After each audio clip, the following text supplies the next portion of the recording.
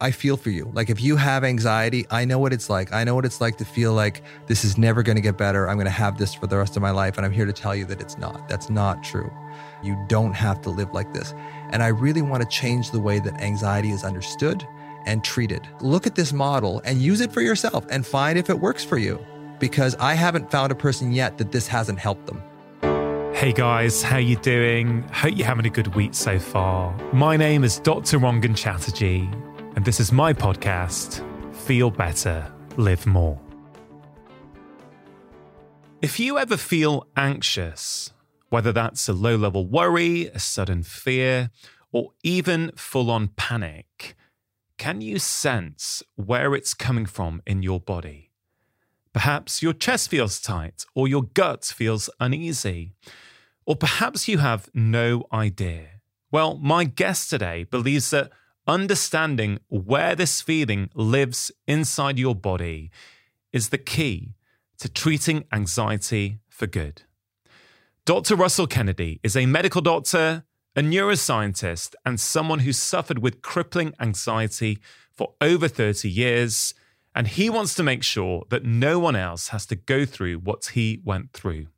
He's the author of Anxiety RX, a new prescription for anxiety from the doctor who created it, and has recently launched MBRX, his online course to help people heal their anxiety for good. Now, Russell insists that anxiety is not a disorder of the mind. Our worries are merely a symptom, and one that keeps us in our heads and away from the real problem. He instead favors the term alarm and says we all need to find out where that alarm is located inside our bodies.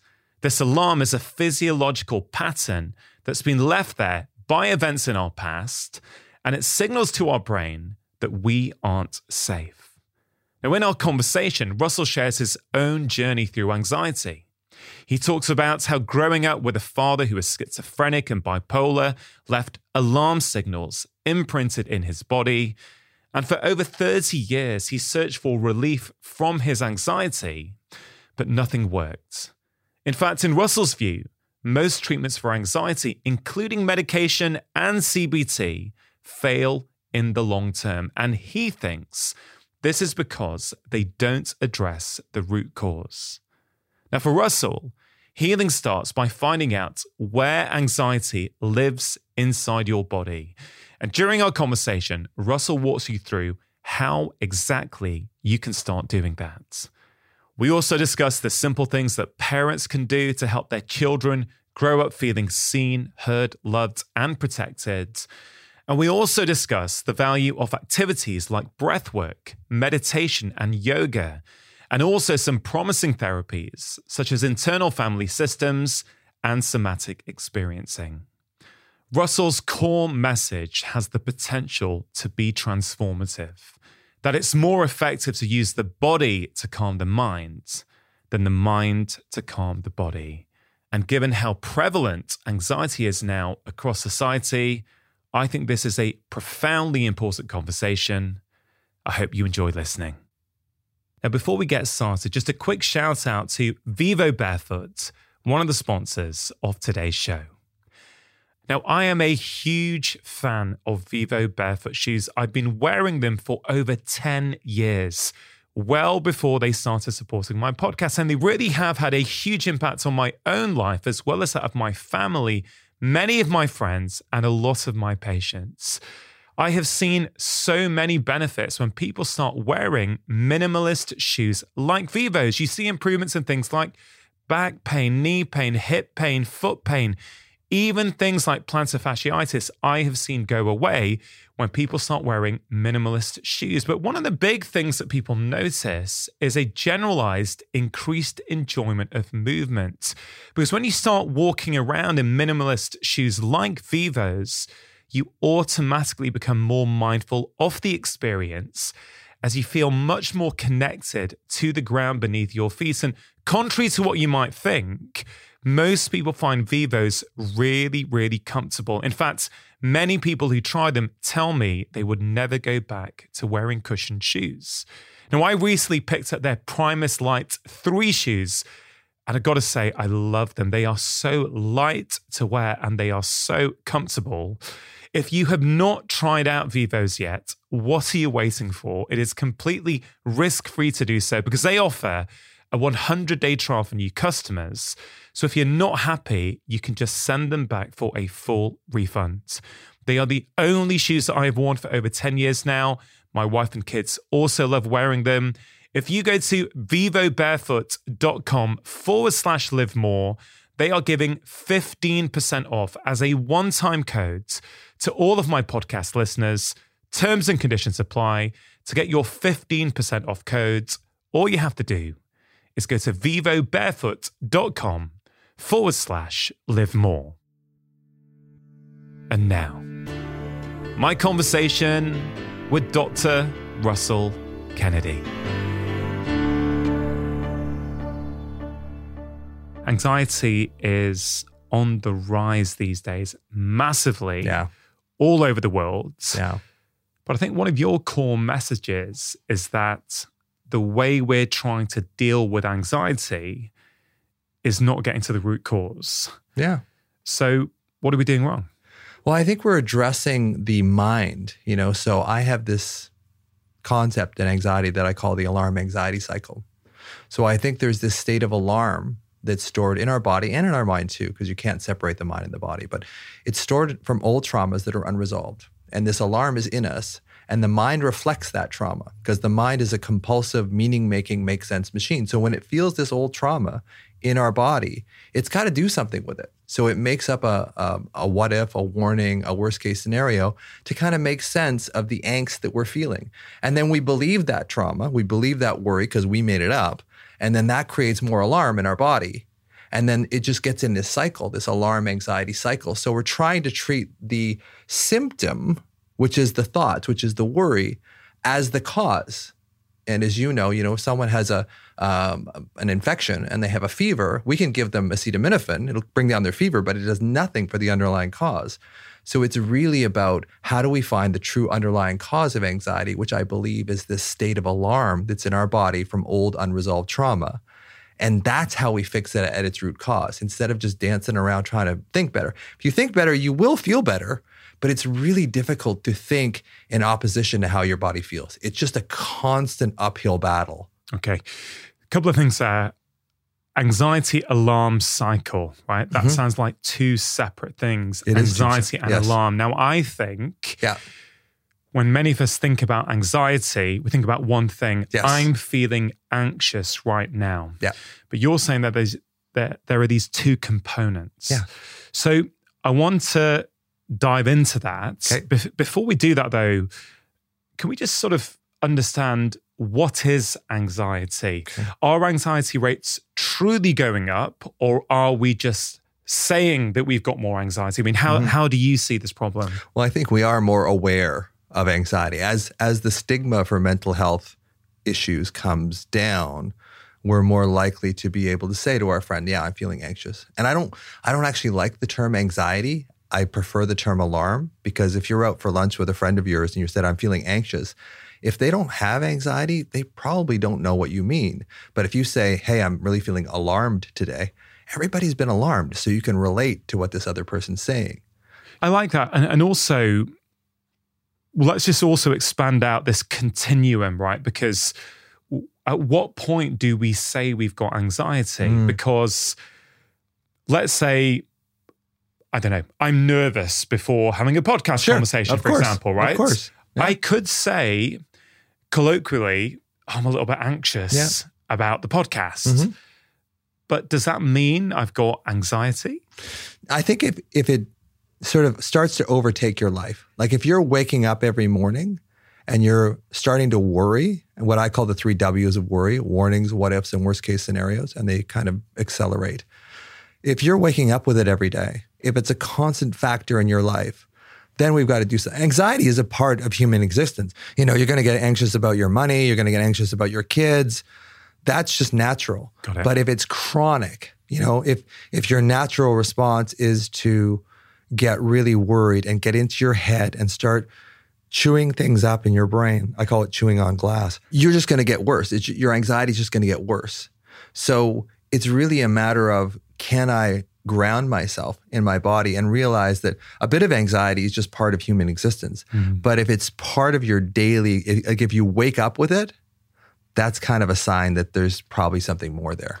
So let's talk about this anxiety in our mind and alarm in our bodies. Sure. Because I think this really gets to the core, I think, of your message. Yeah. That it's these two separate things that we conflate together. Yep. That's exactly what it is. And when we conflate the two together and we don't see them as separate entities, it's very hard to treat it. So we can treat it through the alarm. One of the ways is finding the alarm in your body. In me, it's in my solar plexus, putting my hand over it, breathing into it. And just to go woo right off the top, I believe that alarm is my younger self, is my wounded self that watched my schizophrenic father just sort of slowly collapse until he eventually committed suicide. And then there's the anxious thoughts of the mind that go along with this feeling of alarm in the body. So if we can separate them into two entities, we have a way of breaking the cycle. But if we don't see it as two separate entities and just try and treat the thoughts, the little analogy that I draw is like if you're in a rowboat and there's a hole in the rowboat, it's filling up with water. You can bail water out and drop that water level down a little bit to make yourself feel better. But unless you go under, unless you patch that hole in the hull, which is fixing the alarm in your body, you're always going to be bailing water. So it's really the anxious thoughts of the mind are different than the alarm in the body, but they energize each other. So if we can learn how to separate the two, see them as two separate entities and attack them both, we can break the cycle. And when we break the cycle, then we start really feeling like we have control over the cycle rather than the cycle controlling us. So let's take a real life example. Okay. Maybe that might be helpful for people to sort of think their way through or feel their way through this anxiety alarm cycle that you're talking about. So I don't know, let's take, if I think about practice and the sort of patients I've seen over the years, I don't know, let's imagine a 42-year-old lady who's at work in her office and is feeling really, really anxious about their job role, about the way that their boss is treating them perhaps. And they're struggling to function because of that anxiety. Does that work for you, that example? Absolutely. All right, so for that individual, how would you talk them through this? So I would say, try to move into your body. Like find the alarm in your body, because what happens is when we're feeling quote unquote anxious, we tend to attribute the cause to our mind. Our mind goes, and our mind is trying to solve it as well. But it's an unsolvable riddle because the reason you're anxious is there is no obvious answer. If there was an obvious answer, you wouldn't be anxious. So go into your body, find, where do I feel this? I know I'm feeling anxious right now. Where do I feel that in my body? Rather than going into your head. Because as soon as you go into head, you've lost the plot because you're just going to stay in your head. It's just going to get worse. It's very rare that all of a sudden your mind just goes, oh, well, here's the solution. I'm not anxious anymore. Okay, so I think this is such an important point, right? What does that mean, go into your body and not stay in your head? What does staying in your head look like? For that individual, tell me what normally happens when people stay in their head. It just gets worse. So when in your example, my boss is going to fire me. My boss doesn't like me. My boss's wife doesn't even like me. I mean, I was over there for dinner 3 weeks ago and they just hated me. So you see how it just goes, so like stories. It stacks on top of each other. Okay. Right? So stories, we're putting meaning onto this. Absolutely. And it's almost running away with itself. Totally. You're saying in that moment, if you can, once you've learned the skill of how to do it, and we're going to talk about all those practical things later on for sure. You're saying go into your body. You've already mentioned that you store the alarm in your solar plexus. That's where it is for me. But I think for a lot of people, they don't know, what does that mean? It's in my body, right? Well, they've never looked for it. That's the whole premise of my approach is that when we get into our heads and we start worrying, we don't feel the need to go into our body because our mind is telling us that it has the answer when all our mind has is just more of the problem. So what I'm saying by getting into your body is, okay, close my eyes. If I can think about this whole thing with my boss, sometimes what I will do, I'll work with people and I'll say, okay, think about your boss walking into your office right now and say, you're fired. That job you did on the project was unacceptable and you're fired. Now scan your body. I'm speeding this up quite a bit, but basically I put people into this sort of relaxed, semi-meditative state, and then I put them into their trauma, and I go, okay, scan your body. And they'll say, oh, in my throat, I feel this sort of hot. And I'll ask them, is it hot or cold? How big is it? Size of a grape, size of a baseball, the size of a watermelon. Like, how big is it? And then does it have a color? Does it have a texture? Does it have a temperature? Because really what we're doing, and we can talk about this later, is the insular cortex, which is part of the sort of the limbic brain. It makes an emotional signature of your trauma, and it shows up in your body. And I think your body feels exactly the way now when you're worried about your boss that it did when you were 10 years old and your mom came in and said, what are you doing? You can't do that. You're not good enough to do that. And we make this emotional signature through the insula, through the part of the brain that sort of translates the body to the mind and the mind to the body, which is called the insular cortex. We make an emotional signature, and our body feels exactly the same way now as it did back when we were 10 years old, with all the wherewithal we had when we were 10 years old. So of course we're going to start making up these, stories that a child would kind of make up, because worrying is very childlike. When you look at it, when you look back on it, you go, why did I worry about that? That just seems so ridiculous. One of the other reasons why is because we paralyze the premotor areas and the prefrontal cortex, because we move into survival physiology, survival brain, which really isn't all that good at rationally figure things out. And so not only does the alarm create this survival physiology in our brain, which makes us look for more threat, we also paralyze the part of our brain that say, this is really nothing to worry about. So we get double whammied. So, and that's why the brain just keeps going, because the brain wants to solve the problem, but the problem is really unsolvable at the level that you're looking at it. Okay, so if you stay stuck in the mind with more thoughts, with more stories, it's very hard, you're saying, to actually change things. You can't. I mean, you can change it. You can start saying, my boss likes me. He's given me this really great job evaluation only a week ago. You can go into that. But again, you're just kind of bailing water. I would prefer that when you're sitting at your desk and you're freaking out, it's like, okay, I feel this in my throat. Okay, can I put my hand over my throat? Can I breathe into it? There's Andrew Huberman talks about this, the physiological sigh. 2 sniffs in and a long exhale. And with me, with my anxiety peeps, the anxiety people I work with, I do this sort of modified version of it. I do it 3 times, really deep, expanding my chest, hold for about 2 or 3 seconds, and then close my teeth and breathe out through my teeth. And really elongate that exhale. And as I hear that hissing sound that I'm making myself, I imagine a tire, an overinflated tire, just relaxing. So it looks like this. So I'm stressed, I'm sitting at my desk, I'm freaking out. It's like, hold, relaxing my shoulder, relaxing my jaw as I breathe out, elongating my exhalation.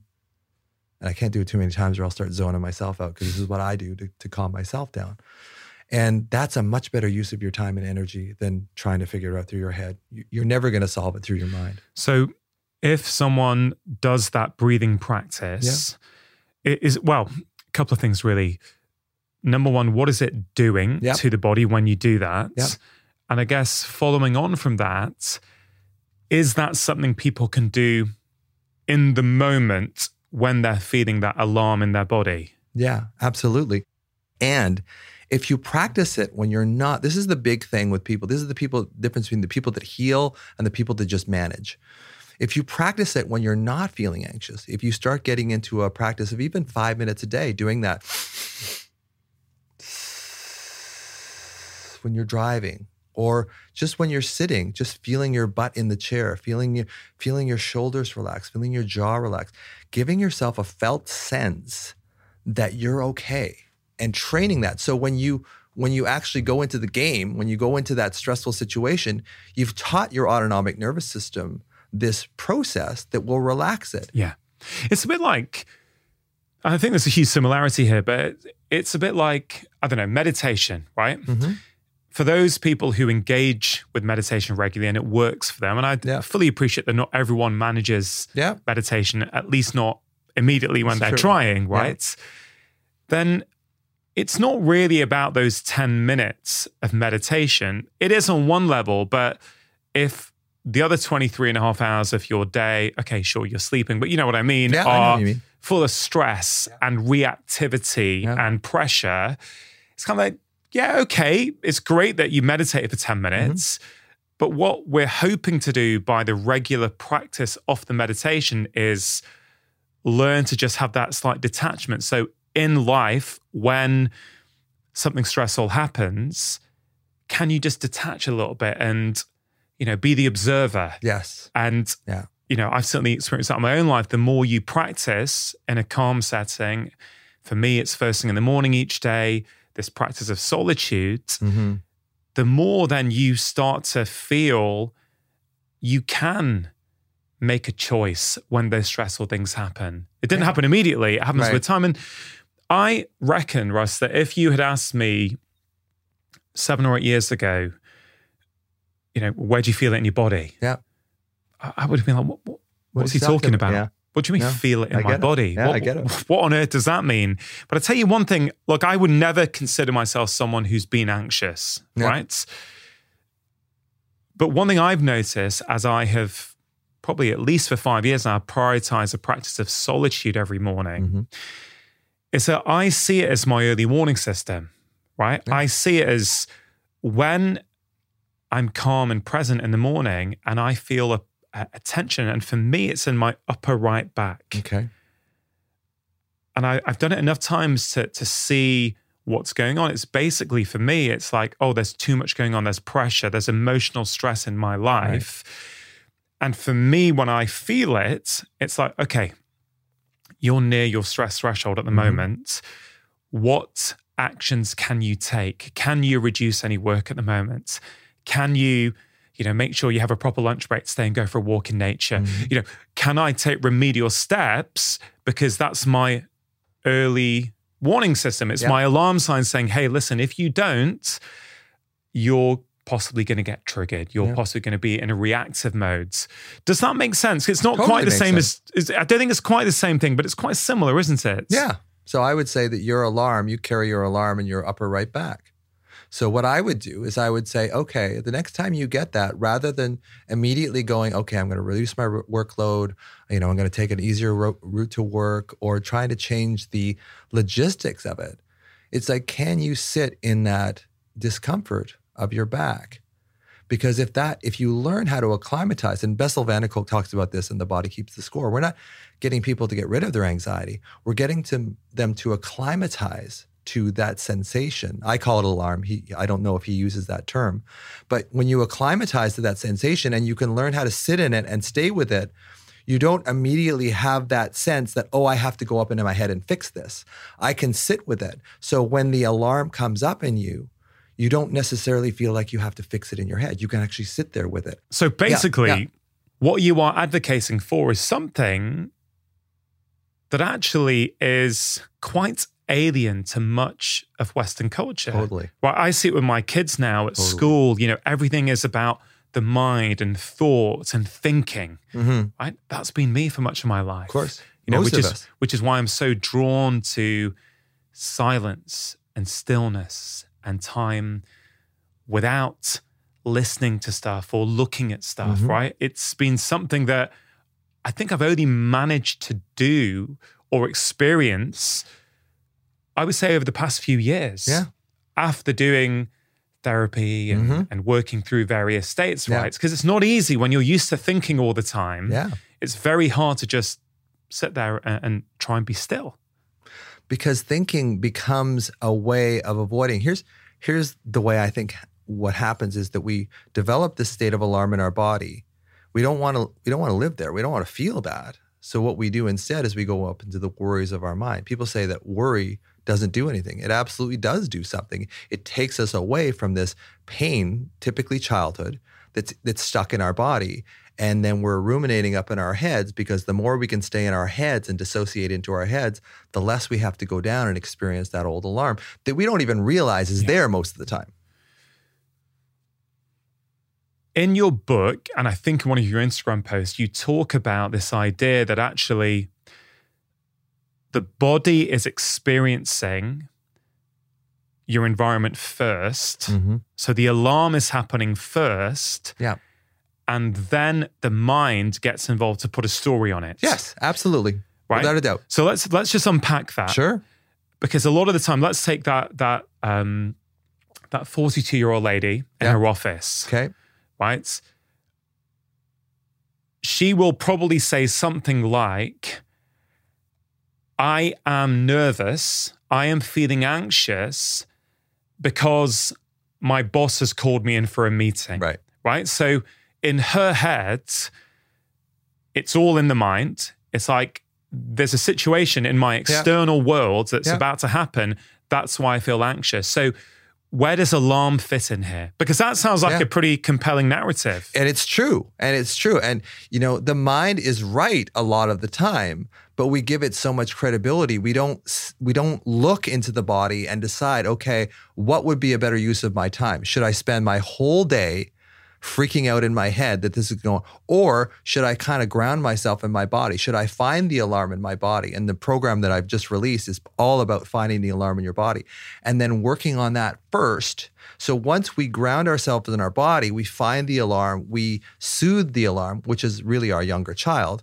Then we regain our prefrontal cortex blood flow back. So we regain our prefrontal, we gain our executive functions, and then we can think of a better solution rather than trying to, when we're in an alarm state, use our brain, because our brain isn't all there. We've gone into survival limbic brain.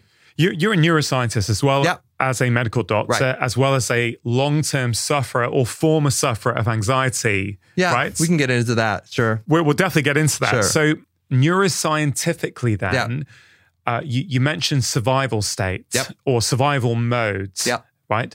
Can you explain to us as simply or as complexly as you want, what is going on in the brain when you say survival modes? So when we get afraid of something, and it can be something that's happened to us physically or even just in our mind, we create this survival state where we start secreting cortisol, and we start secreting epinephrine, norepinephrine in the brain, which revs us up, which is like drinking a bunch of caffeine. So the brain starts going at 100 miles an hour, and it wants to know, like especially the left hemisphere, it wants to know a solution to this particular problem. But there is no solution. So it just keeps going. So the epinephrine and the norepinephrine and the cortisol keeps rising, which puts us in this survival state, which again shuts off the prefrontal cortex and the premotor area. So what is the prefrontal cortex? Prefrontal cortex is the front part of our brain that has a lot of our executive functions. Planning, deciding, how you're going to work things, and just understand your understanding of the world. Your personality is also in there too. So if someone, yells at you, some people will yell back. Some people will decide that it's like, well, no, obviously you're really upset about something. Can we talk about this?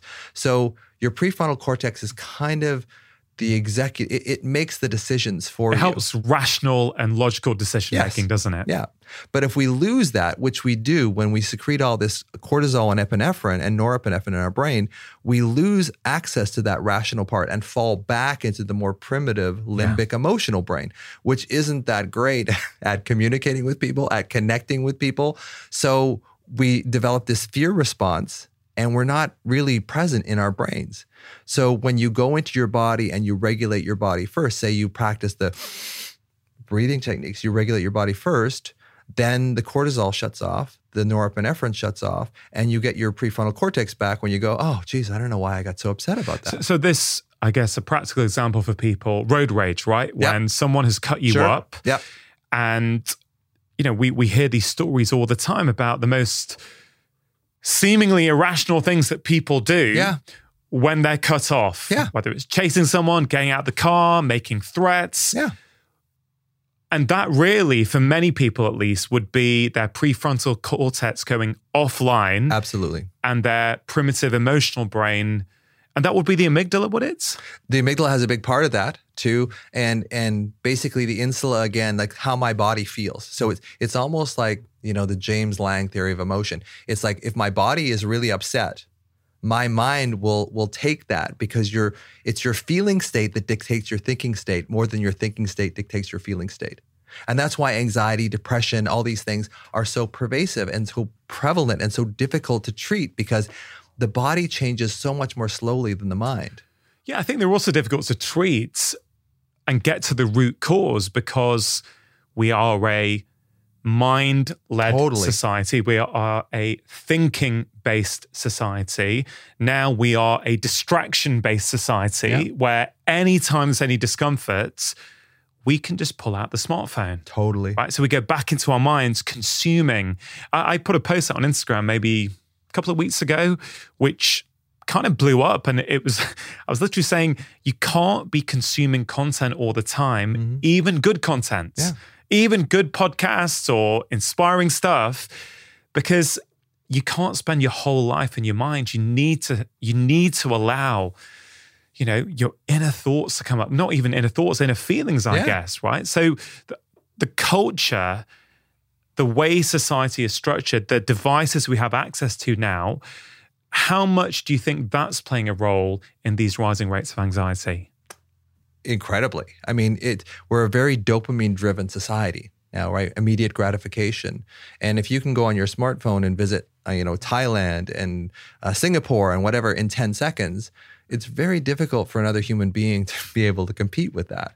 And even more so in our kids. So we have this social engagement system that's in our brain. So eye contact, tone of voice, prosody of voice, which is kind of like the lilting nature of your voice, body language, facial expressions. These are all things like you and I right now, we're in the middle of this because we're reading each other.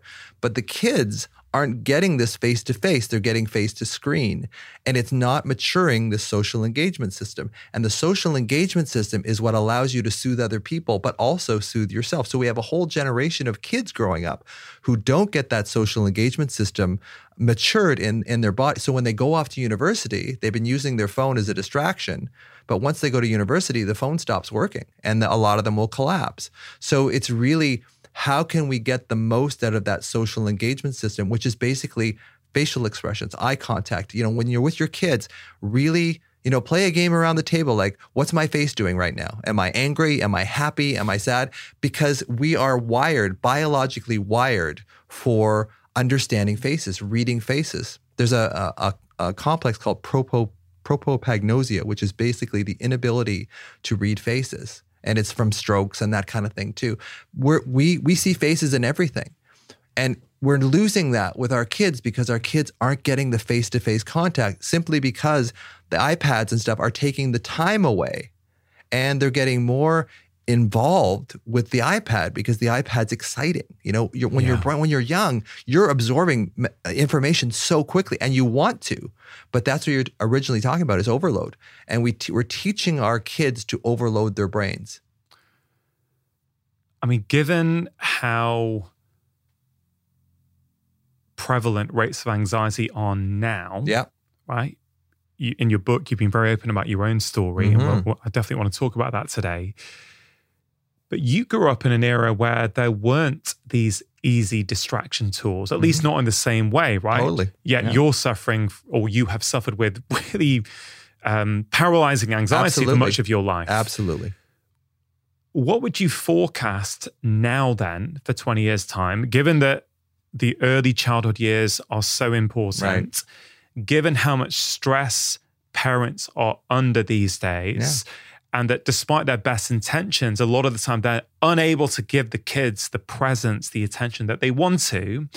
And given the fact that anywhere you go now, you see kids heads into smartphones, heads into iPads, what would your forecast be for rates of anxiety in 15 or 20 years when these kids become adults?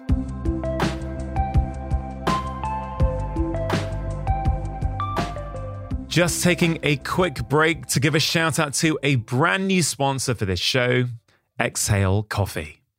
Now, many of us like to drink coffee, and of course, we need to be careful about how much we consume and at what times of day. But I do believe that for most of us, if we want to, coffee can be enjoyed as part of a healthy lifestyle. But what coffee should we be drinking? Well, the truth is that not all coffee is made the same. And about a year ago, my good friend, Dr. Rupi Aujla, also known as the Doctor's Kitchen, who has been on this podcast on 2 occasions in the past, recommended to me that I check out Exhale Coffee, and I've been drinking it ever since. Not only is the taste exquisite, it's also one of the healthiest coffees out there.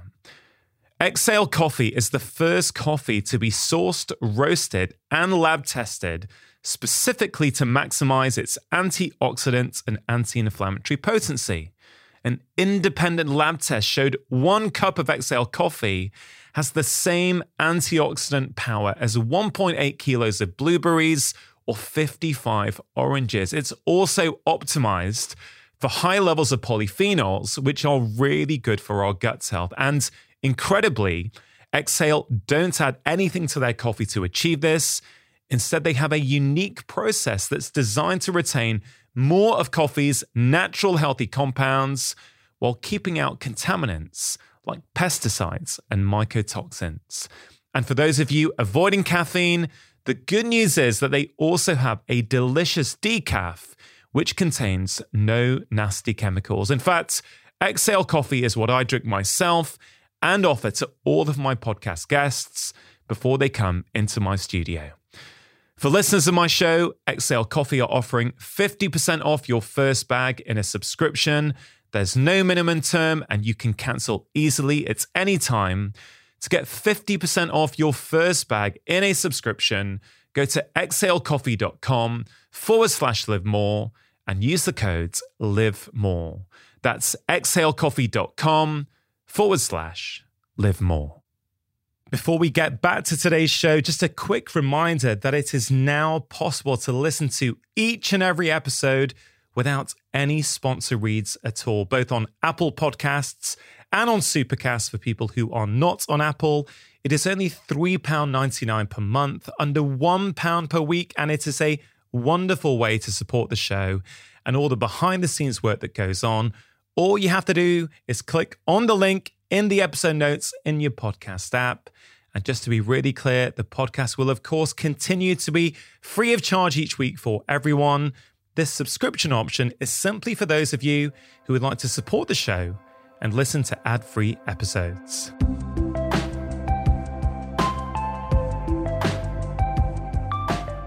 Well, their anxiety rates are going to go up for sure. And another thing about therapy is a lot of therapy is almost this sort of semi-spiritual connection between therapist and patient. And if you haven't built that structure in your brain to be able to read other people, to be able to interact with other people, you're not going to be able to respond to therapy that well either. So it's really going to be this sort of snowball effect where we're not building the structures that would allow someone to connect. So we're going to develop this society that's getting more and more disconnected, and we're seeing it now already. So it's like, how can we be more connected to our kids? Like show your kids a lot of facial expression, show your kids a lot of touch, a lot of I love yous. I know this sounds very standard, but a lot of families don't get it. And it's very hard to give what you didn't get yourself. Yeah.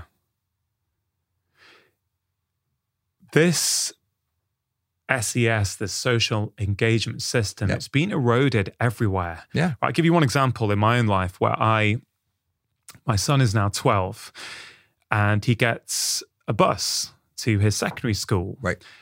And if I'm ever dropping him off at the bus stop in the morning, you see, let's say there's 10 kids waiting for the bus. I don't see anyone talking anymore. Mm-hmm. I literally see all 10 kids on their smartphone looking and, engrossed in their own world. Now, you could make a case there, texting their friends and sure, right? I get that. Yeah. But we can say for certain that 20 years ago, those same kids waiting to get their bus to school wouldn't have had that option. Sure, maybe someone had a Sony Walkman and was listening to their latest CD, right? I get that. So I'm not saying suddenly it's got worse. Yeah. But I think you would have had more social engagement, chatting, laughing, asking, did you watch that last night? Have you heard this album or whatever? We're getting more and more isolated, even, on a wider scale, right? Walk around any park now, any city now, any town centre. And look, don't get me wrong, I love listening to podcasts when I go walking. Sure. Right? Many people will be listening to this right now as they're on a walk. Hopefully, yeah. But if you take it out of the sort of micro and sort of zoom out to the macro, what we're seeing now across society is people with their headphones on, engrossed in their own worlds. Yeah, physically occupying the same space maybe as someone else, but mentally they're a million miles away. Yep. So that whole social engagement system piece that you're talking about, it's really not getting nourished. Look, childhood is important, right? You're making a strong case in your book and your work that actually how we develop as children, the trauma we experience or don't experience, the love, the eye contact, the presence we experience or don't experience is hugely influential at determining what happens when we're adults, right? Yeah. So talking about parenting is always tricky because a lot of people feel very guilty. Yeah. Right? When they hear and go, oh, wow, I didn't do that with my kids. I wish I'd done that with my kids. And just to be completely open, like if I knew what I know now, when my kids were even younger, I would have parented differently. I'd like to think I've done a pretty good job. I've certainly done the best that I can. And I'm continuing to try and improve things as I learn more. But certainly I could go back and go, wow, had I known this, I would have done that very differently. Right. So I don't think it's never about blaming parents. It's about empowering parents. But I guess the question I want to ask for young parents who are listening, Russell, right, and are thinking, okay, and they're thinking, how can I best apply this for my kids so that they don't develop anxiety or addictions when they're older? Right. What would you say are some of the important things parents can do with their young children? Eye contact, touch, lots of I love yous. There's this thing that I get parents to do. You can do it with young kids. Teenagers will revolt. But putting your hand over their heart and then putting your hand on their back and just staying there and just being with them. I have 2 grandkids, and every time I see them, they only live 15 minutes away, so it's a lot. They call me Paco. I don't know how I got this name, but that's what they call me, Paco.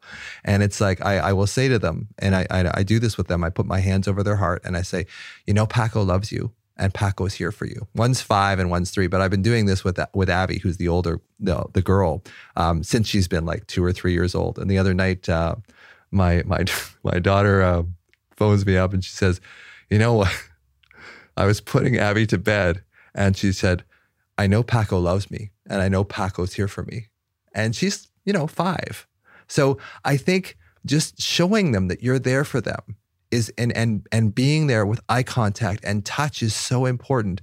So much of our somatosensory cortex is devoted to our hands and our face. So if we can really use touch with our kids as well, it tends to soothe them. It tends to start building that social engagement system. For people who are not familiar with that term, what's the somatosensory cortex? So there's a strip that goes down each side of our brain, and it's contralateral. So what I feel in my right knee will be felt in the left side of my brain. So there's a motor strip. So there's a part, if I want to move my right hand, this part of the motor strip, which is just a strip of the brain, will light up and it'll allow me to move my hand, right? And then the sensation strip is right beside it. So anything that touches my right hand will light up that sensation strip. So the motor strip's in front and the sensation strip is behind it.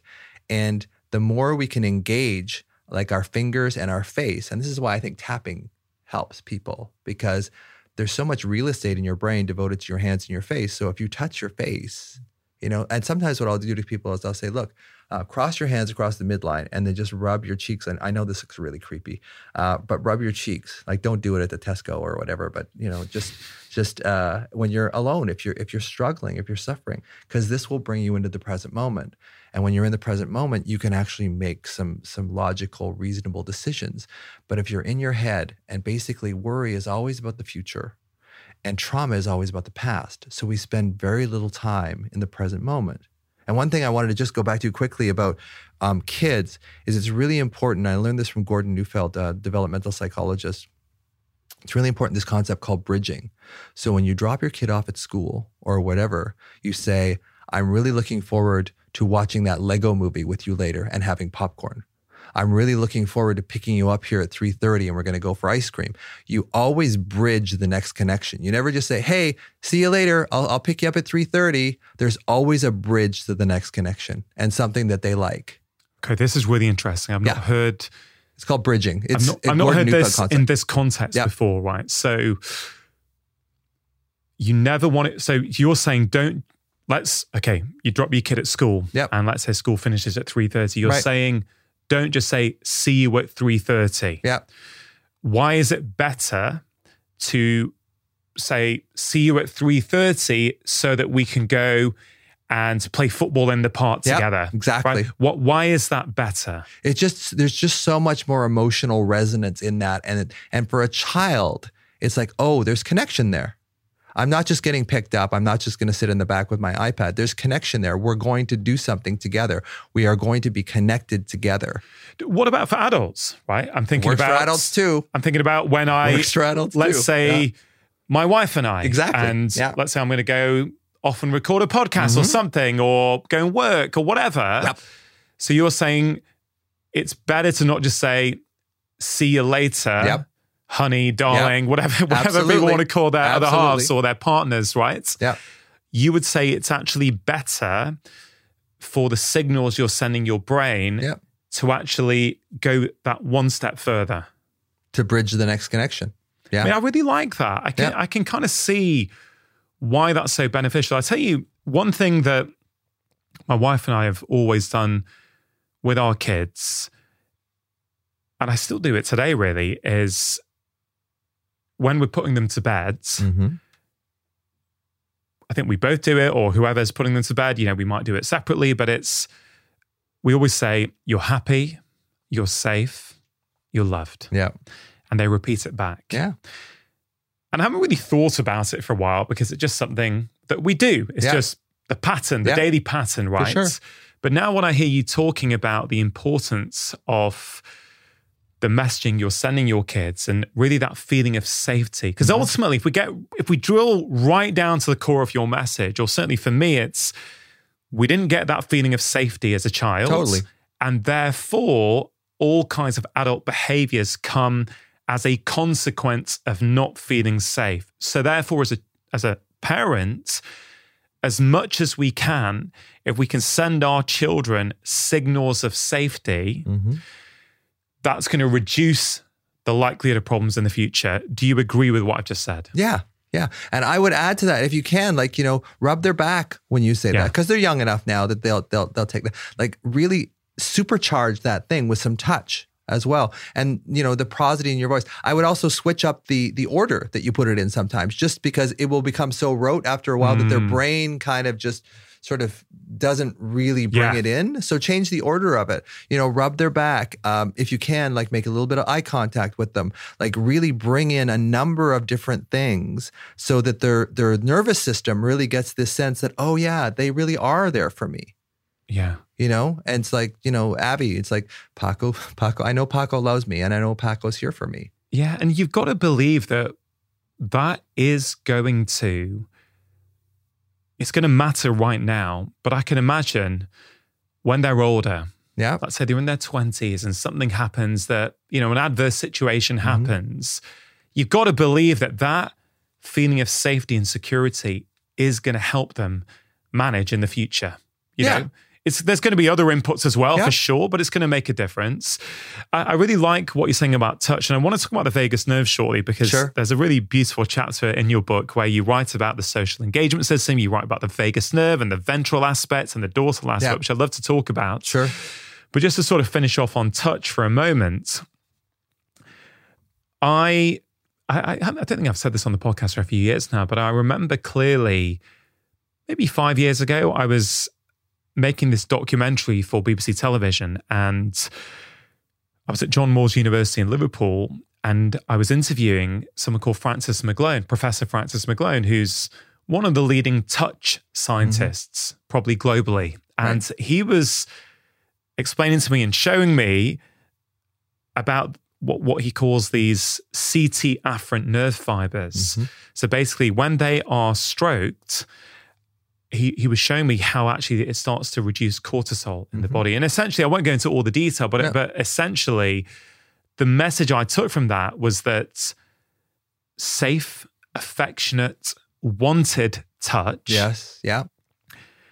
is very, very powerful. It changes the brain, it changes your hormones, it reduces levels of the stress hormone cortisol.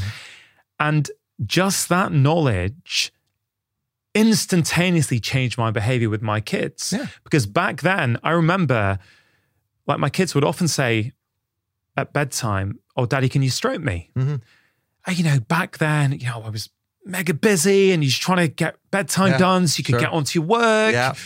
And I was like, wait a minute, Ronga, what are you doing? They're sending you a signal they want to be stroked. And literally that meeting with Professor Francis McGlone, I think maybe in 2017, changed my bedtime practice with my kids, where now, even I was doing this last night, years on now in 2023, I'll always try and stroke them on their back in the minutes leading up to sleep. And when I was reading your book last night and reading that section on the vagus nerve, I was like, oh, it just reminded me of how important this stuff is. So could you talk to me about the vagus nerve a little bit and how nourishing our vagus nerve is important in helping us manage anxiety? Yeah. So the vagus nerve is the 10th cranial nerve. So it comes out of the brainstem, sort of the lowest part of the brain, and it runs down beside your throat, which is why chanting, singing, anything that creates some vibration in your voice box, in your larynx, will calm that vagus nerve. There's a branch of the nerve called the recurrent laryngeal branch of the vagus nerve. So when we sing, that's why people, when they sing and they come out of the choir or whatever, they just feel so good because the vagus nerve is getting stimulated. So the vagus nerve is the biggest nerve in the parasympathetic, the rest and digest nervous system. So there's the sympathetic, fight or flight, classically called fight or flight, or the accelerator. And then there's the parasympathetic, which is kind of rest and digest, and it's the brake. The biggest nerve of is the 10th cranial nerve, which is the vagus nerve. Now, 80% of those fibers are afferent. They go from the body to the brain. So only 20% go from the brain to the body.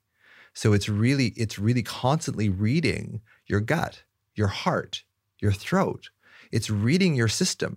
So if you can calm your system, if you can calm your breathing, if you can calm your throat by like vibration, there's this thing that Dr. Peter Levine does about the creator of somatic experiencing therapy, where he has this thing where he says he gets people to do this enunciation called VU.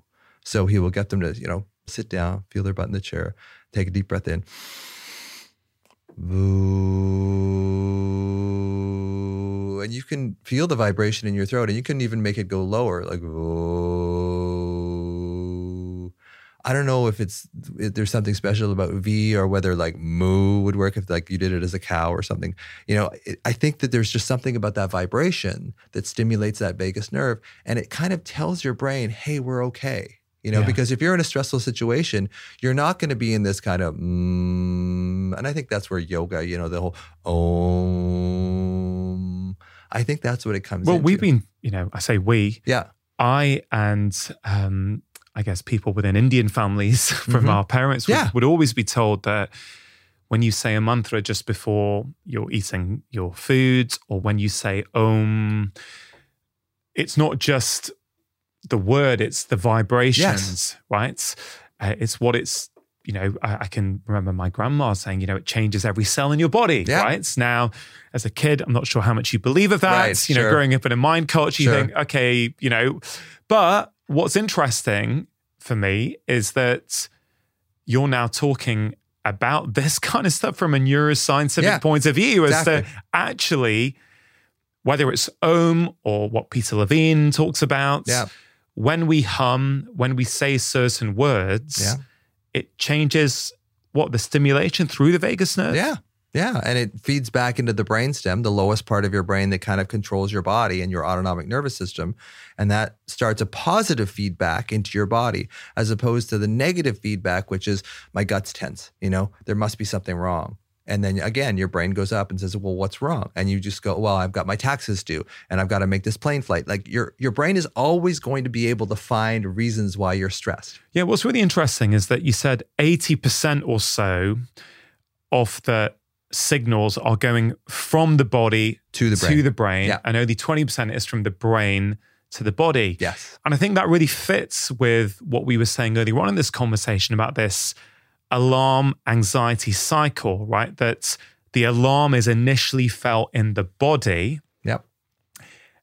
then it goes up to the brain and we start to put a story onto it. So let's, see if we can just take a step back for a minute and actually sit with that alarm in our body. Yeah. It's interesting, Russ, you have suffered with crippling anxiety throughout your life, right? And I know that's one of your big goals here is to go, look, it took you 30 years to get on top of this. You don't want everyone else to have to also wait for 30 years. Absolutely. So I wonder if you could share some of your journey, especially around what did you think your anxiety was? How did it show up initially? What did you try and do that was so, I guess, unsuccessful for many years? Yeah. And what was the breakthrough when you thought, I'm tackling this the wrong way, right? This is actually the root cause. So if you could just walk us through some of that, I think that would be really illuminating. Yeah, sure. My father was schizophrenic and bipolar. So he was also very loving and caring and generous. So I had these mixed signals as a child that my dad would be very connected with me and very, he was very like physical and gave me lots of hugs and touch and reassurance and that kind of thing. And then he would go manic for 4 days, stay up for 4 days playing the trumpet. I still hate the trumpet. And yeah, we could do a whole podcast on how Dr. Kennedy hates the trumpet. But although the trumpet, I'm guessing, vagus nerve, would that have done anything? Absolutely. Parasympathetic. That's why people chew pens. That's why a lot of reasons why people smoke is that anything sort of in this area, that's why kids pick their nose when they're nervous. Because they're trying to self-soothe. They're trying to stimulate that vagus nerve because it does work, right? So that all these oral activities does kind of put us more into that parasympathetic thing. Just on a side note, I don't want to get in the way of your story. I remember I spoke to Erwin LeCour a few weeks ago on this show, and he's considered the godfather of natural movement. He's also developed this breath hold work meditation practice, which I was talking about. But I don't think we spoke about it on the show, but Erwin will often say that one of the best ways to work on your breath control is playing a wind instrument like a clarinet or trombone or the flute or whatever, because you're learning to manage your diaphragm. You're pursing your lips over the reed or whatever it might be. So I just wanted to tie that in because I think it's really interesting, especially when we're thinking about our children and what we can do for them to help them perhaps. And vibration too. Like music is vibration as well. So you're creating this vibration and you also have this instrument that's attached to you in a way that's also creating vibration, which is also stimulating that vagus nerve, which is also giving you this sense that things are okay. Things are okay. You're sending a message to the brain that things are okay, even if they're not, even if you're, at the dentist, or even if you're anticipating, some kind of negative something happening in your life. When you tell yourself things are okay, you want to believe it. You want to go into that feeling because it feels so much better. But it's much more effective to use the body to calm the mind than it is to use the mind to try and calm the body. So, and that's a big premise of the book too, is like, how do we find this? So getting back to the original story. So I was really stressed and anxious about, inheriting bipolar or schizophrenia. Because I had a little bit of, my mother's a nurse. I had a bit of a medical background. Even as a teenager, I was reading medical books about mental illness. I didn't think there was any way in the world I'd become a doctor because I was a solid C- student. I was terrible. And there's a great story about that, about how I met one of my teachers as his attending physician in emergency. And I said, "Hi, Mr. Colvin, I'm Dr. Kennedy." And he'd go, "Rusty?" And it's like, "Yeah." And he looked at me like, "How did you?" Because I got your essays. They were terrible. Like, they were brutal. How did you become a doctor? It's like, surprise to me too, but we're going to do something for you. So it's really funny how the trauma of growing up with my dad made me feel like I was stupid because I didn't try in school. I'm sure I had some kind of ADD or ADHD as well. So I just really didn't have any confidence. And the other thing about me, if we're going to talk about that, is that my brother was born with orthopedic issues. My dad was schizophrenic. And my mother was a registered nurse, and she made most of the money for the family. So there wasn't a whole lot of love and affection left for me. And because I didn't want to stress my mother, I made my own needs really small so that my brother could get the attention, my dad could get the attention. So that's why now I love getting attention, but I also fear it at the same time. I fear the connection as much as I really want it too. So right now, as I get more popular, it's been really difficult for me because on one hand, it's like, hey, here I am, and I was a stand-up comic for 15 years. And on the other hand, I'm like, I don't know if I like this. I don't know if I like getting this attention. So it's really a very kind of strange time for me. And I still get anxious, like you mentioned this earlier on. I still get anxious, but I don't give the alarm any credibility anymore. I know it's in my body. I know it's a signal, basically, that my younger self, that boy that in my book I talk about seeing his dad being taken away to the mental hospital, he still lives in me. So if I can put my hand over it, if I can connect with him, I actually get back to the source of me, and then I'm okay. But I think what I spent, this is the other part. I spent thousands and thousands of dollars on like CBT, and I'm not down on CBT. I think we're hugely cognitive creatures. We need to understand what's going on. But my issue with therapy is that nobody is really addressing the body in the mainstream. It's all how to change your thoughts. CBT is the gold standard of anxiety therapy. I think CBT is helpful, but I don't think it'll ever heal you. I think it'll allow you to cope a little better, but it's not going to heal you. You don't heal from anxiety until you heal the root cause, which is this alarm that's stored in your body. And unless you deal with that, you're always going to be bailing water. You're always going to be trying to use cognitive methods to make you feel better. And again, it's a lot more effective to use the body to calm the mind than it is to use the mind to calm the body. That was quite the rant there. No, it's really, really interesting. Lots of threads to pick up on. Firstly, let's go back about 20 years or so. Okay. What kind of things or experiences in life would make you feel anxious? What would go through your mind at that time? Yep. How would you try and manage it? Yep. And how would you then compare that to the present day? Okay. So a lot of my anxiety showed up as health anxiety. And I think a lot of people with health anxiety had a parent who was either addicted or sick. So they had this witness to them that life isn't easy, life isn't safe. Their illness could get you at any time. So when I see my own anxiety people, patients, whatever you want to call them, with health anxiety, a lot of them had a parent who was also sick or addicted. And when you say health anxiety, yeah, what do you mean by that? What is it? How does that show up? Preoccupied, so if I had, I used to do a joke. I used to do a joke about this on stage, but I was a doctor and a hypochondriac, which is a bad combination, right? So it's like, if I had a headache for more than 2 days, I'd assume that I've got a glioblastoma. So it's like I would go down and I would get a CT scan of my head. I could order it right at the hospital. They would give it to me. I was a doctor, no waiting. If I had, trouble with my stomach, I would get an ultrasound, that kind of stuff. And I would just get all these tests, to try and reassure myself. So let's just pause on health anxiety, because it's something we see a lot these days. Yeah. And many people would say that because there's so much information out there now, because you can Google any symptom. So let's say the headache, right? Right.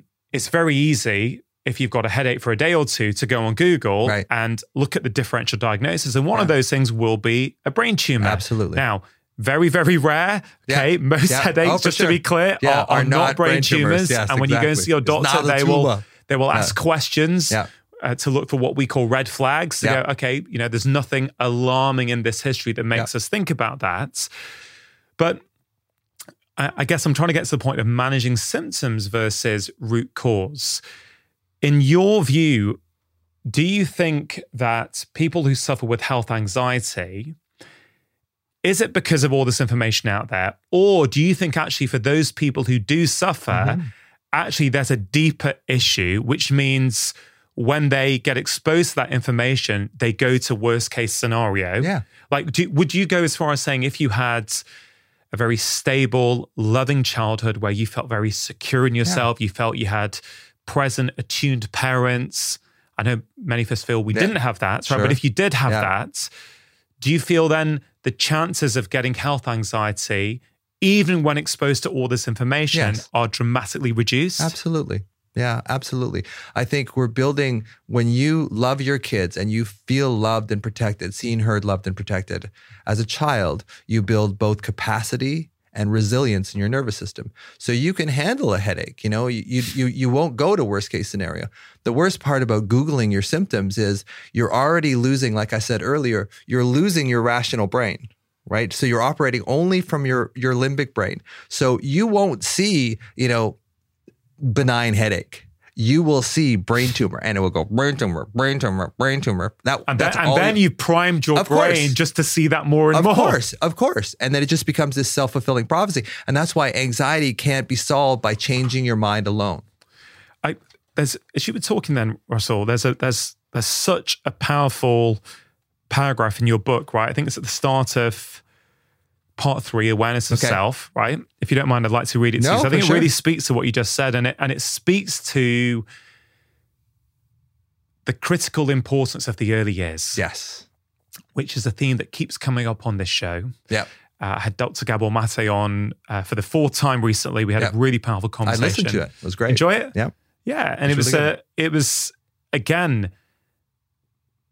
I always say this because I always, as a parent myself, it's just trying to get that balance of, making people aware of the reality, but you don't want them to feel guilt or blame themselves. But, we can't really change things unless we accept where we are. We accept the reality of how the human brain, the child brain develops, right? But I thought this was brilliant, right?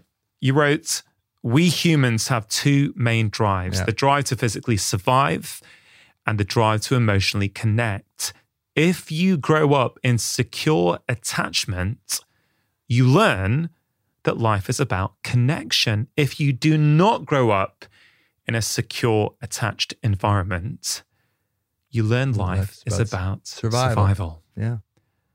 That, I think, just sums it all up. Yeah, I think so too.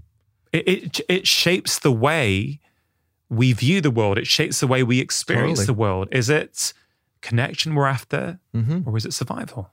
And then on top of that, when you're in survival and your social engagement system's been shut off, you can't connect because that the software for connection this is where social anxiety comes from. So the software in our brains for connection has been shut off because from an evolutionary perspective, when you're in survival mode, when you're in fight or flight, 60,000 years ago, you weren't running from a warring tribe saying to your friend, like, hey, Bill, how's it going with the wife? You're not going to do that because you have no ability to connect emotionally at that point. You're in survival mode. So if what we need most is connection to calm the nervous system, and we won't allow it, or the connection part of our brain has been shut off or shunted, or I took the rail system up here, the rail system has been switched over to survival rather than connection, we don't have access to the part of us that would actually make us feel better and heal. So we have to ground ourselves in our body, bring that prefrontal cortex back online, and then be able to re-engage that social engagement system and then connect as well. And that's how we heal long term. We can feel better by telling ourselves I'm overreacting. Of course, it's not a brain tumor, whatever. But to really get to the point of this and teach yourself again when it happens again, because it's going to happen over and over and over and over again. Teach yourself, it's like, oh, I went up into my mind last time, didn't go so well. I'm going to go into my body this time. I'm going to regulate. And again, it's practice. Like we were saying earlier, you can't just you can do the one-offs, the breathing, but if you can teach your nervous system that to build capacity, to build resilience, to use some breathing techniques, to do some meditation if you can, which is often really hard for anxious people. But if you can build some resilience and capacity in that nervous system, you start going on a positive reinforcing snowball, as opposed to the negative one, which will just ruin your life. So as I mentioned, I wouldn't say I'm an anxious person at all, but there's something you just said which really resonated about, when you're in survival modes, you don't want to connect. You can't connect. And my wife will say to me, that if I'm ever going through some stress or feeling stress or coming across as stressed, or there's something emotional that's, let's say, happened with my mum who's been pretty sick this year. Right, mine too. First of all, I'm sorry to hear that. Yeah. But she'll say to me, in those moments, I struggle to receive love. Yeah. Right? So in those moments, if she wants to show me that she loves me and she's there for me and wants to hug me, she will say that I don't want to receive it. Mm-hmm. How would you interpret that? Well, it's not that you don't want to. I think you would want to, but the software in your nervous system won't allow it. So it's just, and this is the same with social anxiety. When people there is a party that they're outside of and they want to go in and experience it, but because they're in such alarm, they've shut off that ability to make eye contact, to be comfortable with people. So they feel awkward. So why would they want to go into a place that's going to make them feel even more awkward? Plus, here's the thing about anxiety.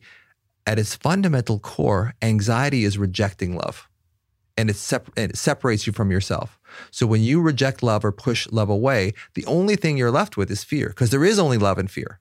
That's the only energies that we have is love and fear.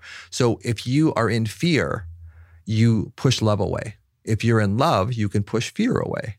So the more you connect with yourself, the more, it sounds kind of, the more you love yourself. No, the more you can connect with the younger version of you. And here's something you and I were talking about that I really wanted to bring in, is that the parts of you that you don't like the parts of you as a child that you didn't like, that you kind of grew up and separated from, those parts need connection. Mm. And it's those parts that are causing your alarm in the first place. And it's also those parts that you're most likely to keep rejecting.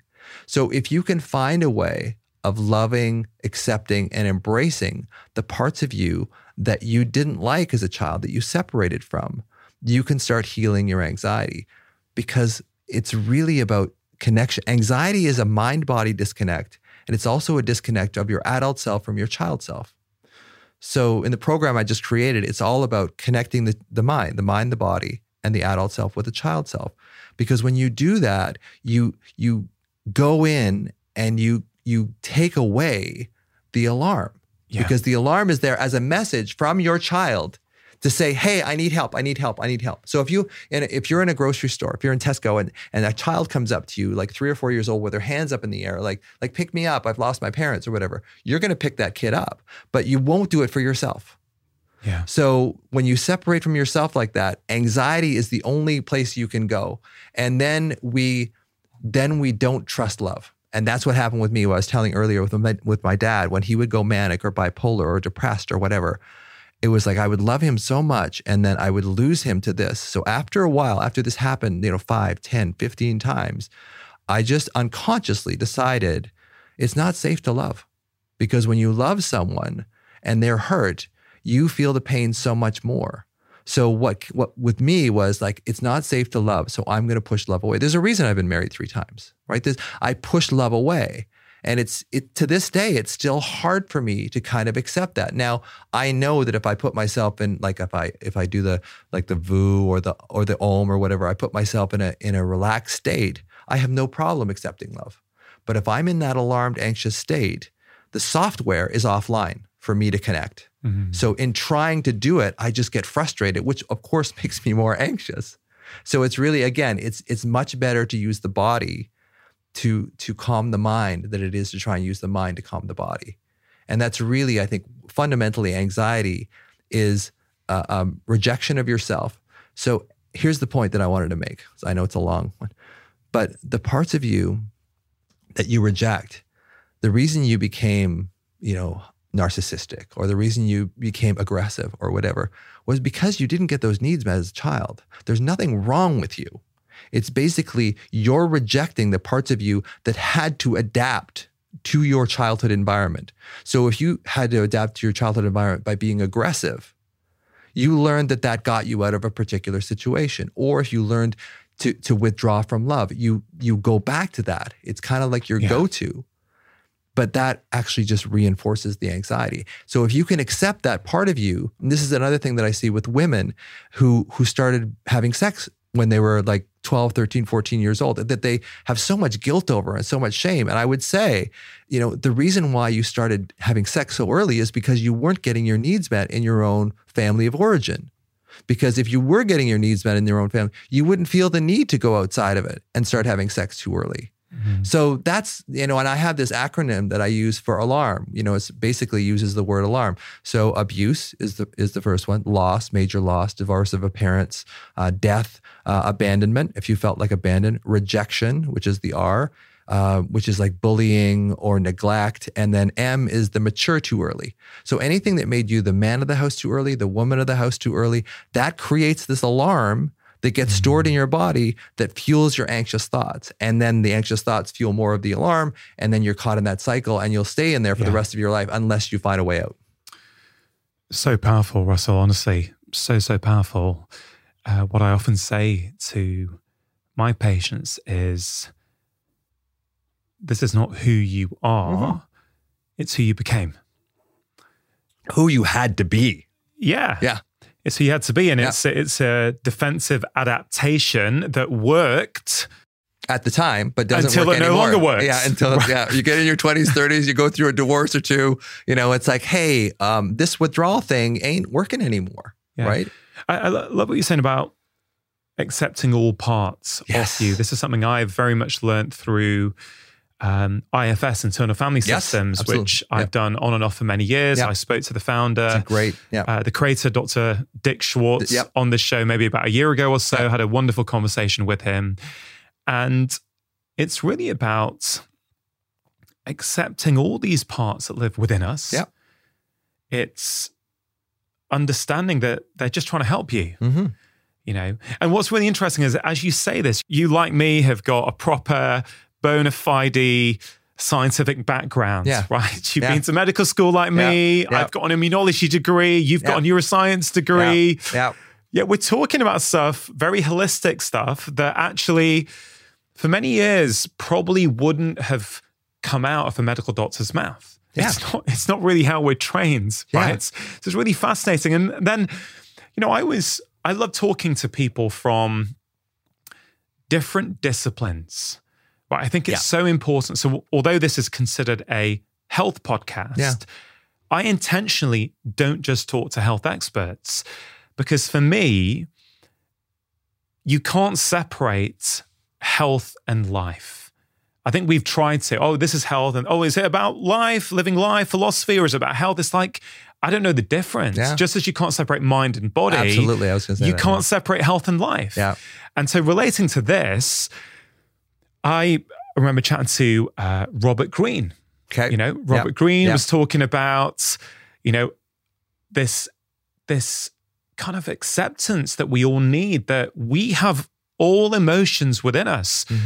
You may not consider yourself jealous, but you have jealousy within you. Of course. We all have it within us. If the conditions are right, if you're not in a good state and the external conditions are right, you have the ability to feel jealous, to feel envious. We may not want to admit that, but we have to accept that all of those things live inside of us.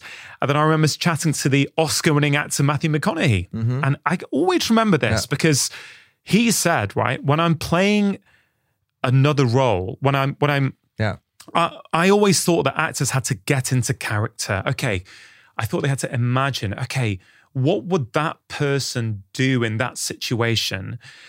And I'm not saying they don't have to do that. I'm certainly no skilled actor. Right. But one thing he said to me is, no, when I'm playing a role, I'm not trying to imagine, I'm trying to find that part inside of me. And I thought, wow, that's IFS.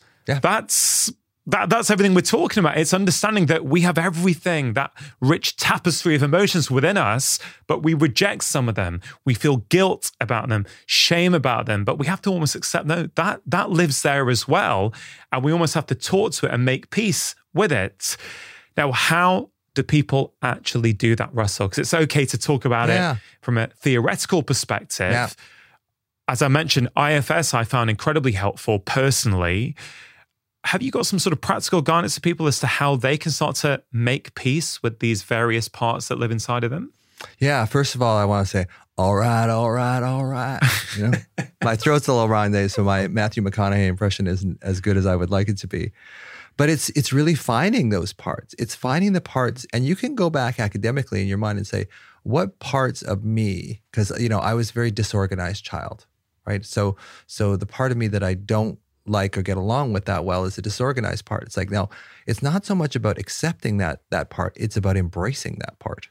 So I think we get into this, there's all this stuff out there like, oh, you have to accept yourself. It's like, no, you have to embrace yourself. You have to take it one step further. I think acceptance is more passive.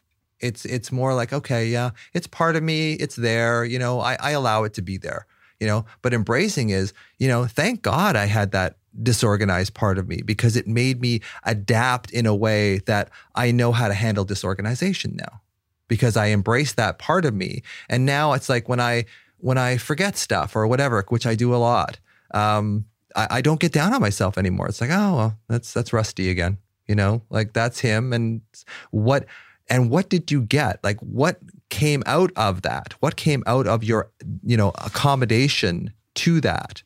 Because clearly you're an adaptable creature, you know, even though, you know, if you became aggressive or whatever, it didn't really work out for you in the long run, but at least you were able to adapt. You didn't collapse. You didn't go psychotic. It helped you survive your childhood. It absolutely did.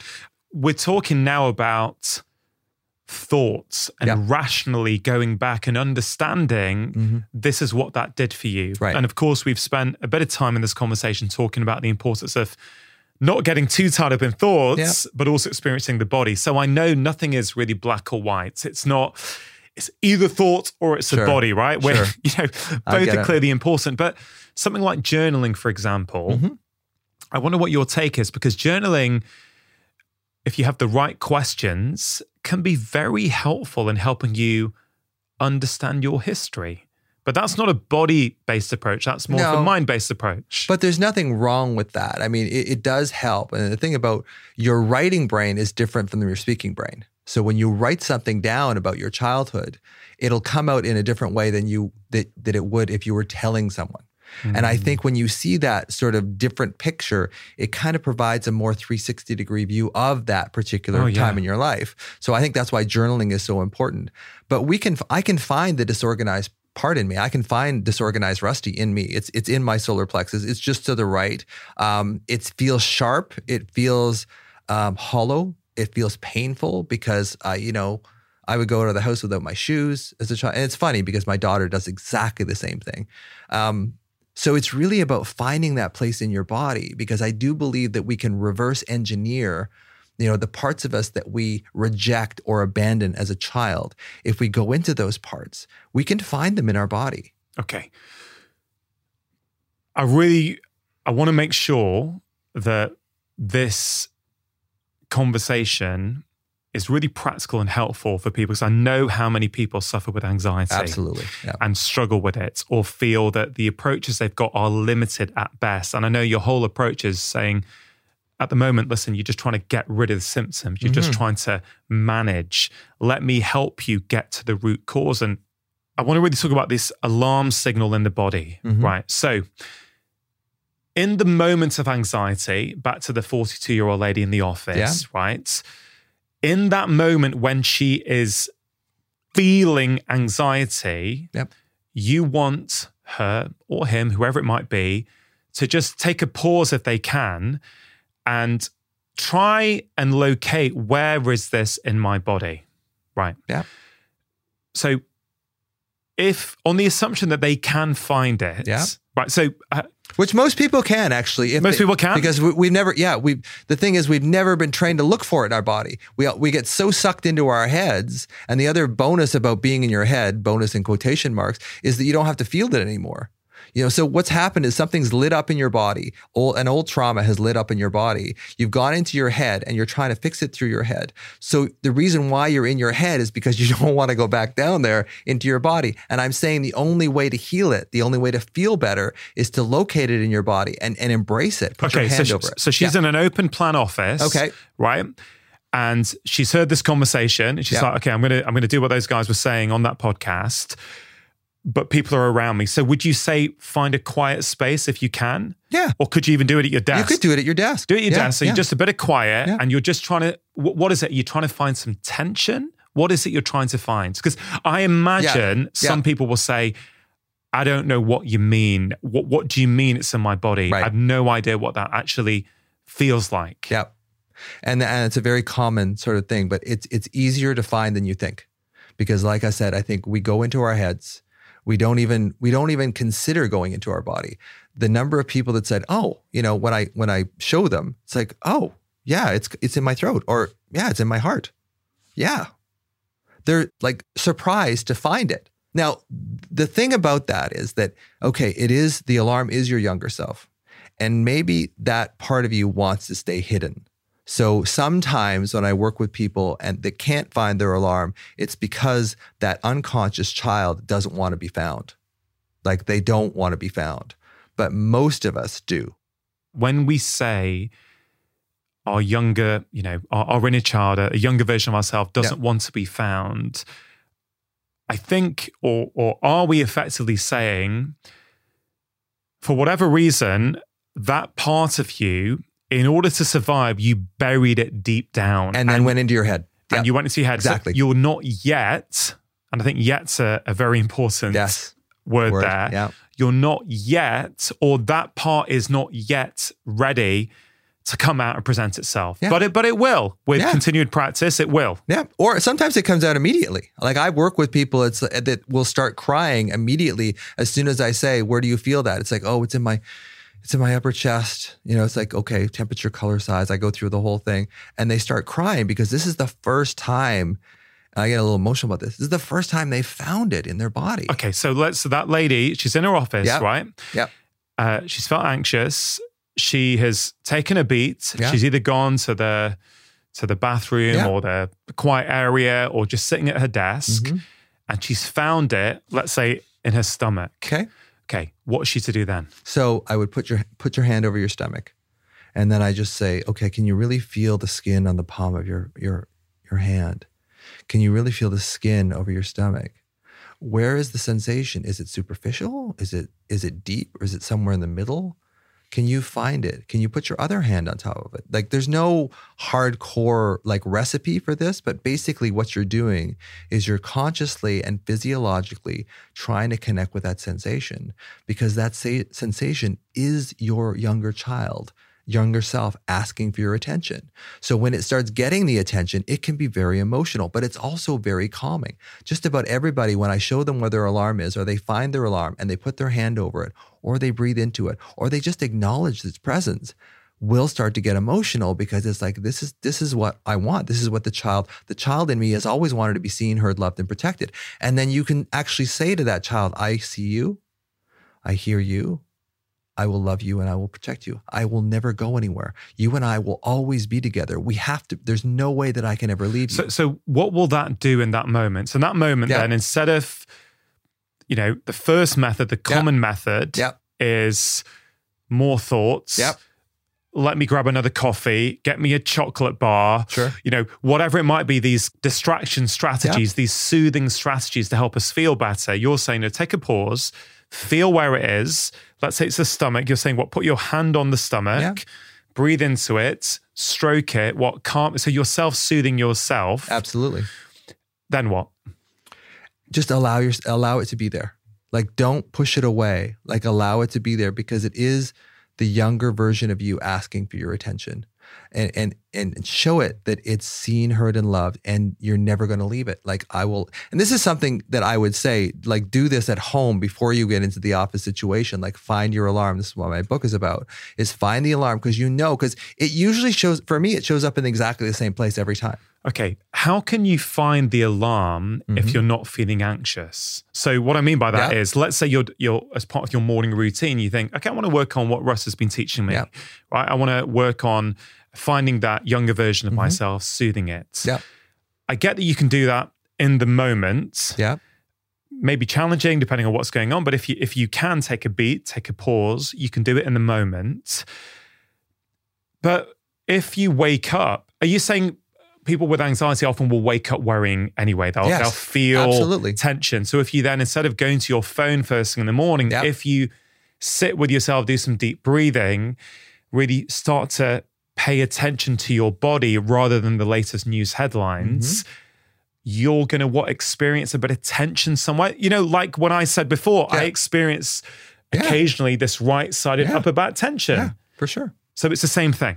It is the same thing. And I think it's finding it in your body. And if you look for it, it's not usually that hard to find. Okay. Now, some people will find it in two places. Like I've a lot of people that had two traumas, where, say a parent died when they were younger and then their stepdad was terrible to them or whatever. There may be two places. It may be that their stepdad was here because they could never say, I don't like this guy. And the original pain was kind of in their heart space area. Now, I know this is like, sometimes as a medical doctor and neuroscientist, I want to have a seizure because this sounds so woo, like it sounds, but out of 35 years of me going to every possible therapy, CBT, ACT, LMNOP, everything that I've done, this has been the most effective way of finding it. So the thing about when you go into your body, here's the thing. So I'm deciding now I'm going to go into my body, even though it's uncomfortable. But now I've actually redirected the train from my thoughts into my body. So I'm not paying much attention to my thoughts anymore, which were just making it worse, right? The boss is going to fire me or whatever. So I'm out of my head, which is a win in and of itself. And then I'm actually addressing the root cause of the problem. So it's twofold. The benefit of going to your alarm rather than going to your thoughts is twofold. It gets you out of your head, for one, so you stop the worrying part. And then you're actually paying attention to the part of you that's really hurting. And that's the child in you. Yeah. And I guess, like anything, what you practice, you get better at. Absolutely. So if you practice every morning or every day or 4 times a week, if you practice getting out of your mind into your body, it's going to make it more likely and easier in the moment to kind of deal with it. Like I mentioned before about meditation, you practice it enough, then in life, when someone cuts you up, instead of being in reactive mode, you can actually create that space and go, oh, wow, this is going on. I could do this, or I could do something different. I guess that's coming into the mind again.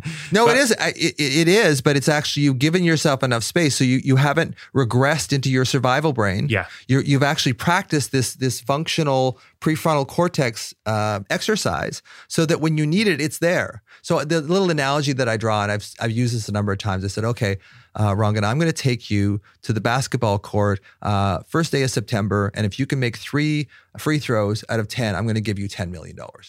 Now, I'm in. Are you going to start practicing, the day before? Or are you going to wait and just think, I can make 3 free throws easy? No, you're going to start practicing it. By the time we get to the beginning of September, you will have thrown thousands of free throws so that out of 10, you'll make 3.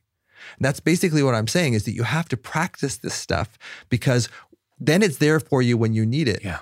It's the same thing about women who take self-defense training. If they are attacked, they're a million times more likely to be able to react because they've created this program in them already than if they just depend on, their wherewithal when they get attacked. So when you have something, when you've actually trained your conscious and unconscious mind to do something, you feel more in control. Yeah, so it's like driving, right? Yeah. It's the same thing whereby when you're learning to drive, you have to think about the clutch, the gears, how does it all move, the coordination. And then now when we drive to work, we're dreaming about all sorts of things and what's on the radio and do we like the tune that's on? We're not thinking about that. And so if anyone was ever going to chase you in your car, you're in your car, you're going to be thinking about where do I go? What's the route? You're not thinking about the mechanics of driving. It's the same kind of thing, right? It is. Yeah. Yoga. Okay. Yoga for many people helps to take them out of their mind and into their body. Yeah. Is that why you feel, or is that potentially one of the big benefits of yoga? Because a lot of people, Bessel van der Kolk, when he came on the show, was talking about how powerful yoga can be for people who've had adverse childhood experiences, who have parts of themselves stuck in their childhood still. Are you a fan of yoga? I'm actually a registered yoga teacher. So I think and it doesn't have to be yoga. It can be Tai Chi, it can be Qigong. It's basically matching your breath and your movement so that you are now bringing your mind and your body back into connection. So I used to do this thing where I would just kind of do this. It looked like a kung fu thing, but it was just all free form. But it would make me feel so much better because I was trapped in my head. I lived neck up for 40 years of my life in this sort of anxious mess. And the thing about yoga is, again, it's about the breathing, it's about the movement, but any kind of physical movement that you are conscious of. I mean, it's just not flailing around, but just being really aware, What about running? There's a bit of a controversy there because you will start creating endogenous opioids from the periaqueductal gray in your brain. You will start in the brainstem. There's a part of our brain that secretes natural opioids. Okay, so what's the problem with that? Well, because it's a way of soothing the symptom as opposed to going to the root cause of the problem. And when you soothe the symptom, this is the same thing about giving people antidepressants, which is another thing. All of a sudden now you've taken their anxiety or depression down to a point where they can manage it. And who wants to go back into their old wounds if they're feeling better? So the thing about running in that sort of runner's high kind of thing is that you're kind of in a way medicating it away, but you're not actually going at the root cause. That is really, really interesting. Yeah. So when you talk about getting out of your mind, getting into your body, movement, of course, is a great way to do that. Absolutely. So if you go for a walk around the block, you just feel differently. Yep. Nothing actually has changed. Yep. You just feel differently at the end of that movement. Now, I get it. Yoga, Tai Chi, Qigong, these kind of, I guess, slower, conscious, intentional movements where you're matching up your body and your breath. I can totally see how that would start to integrate you from the inside.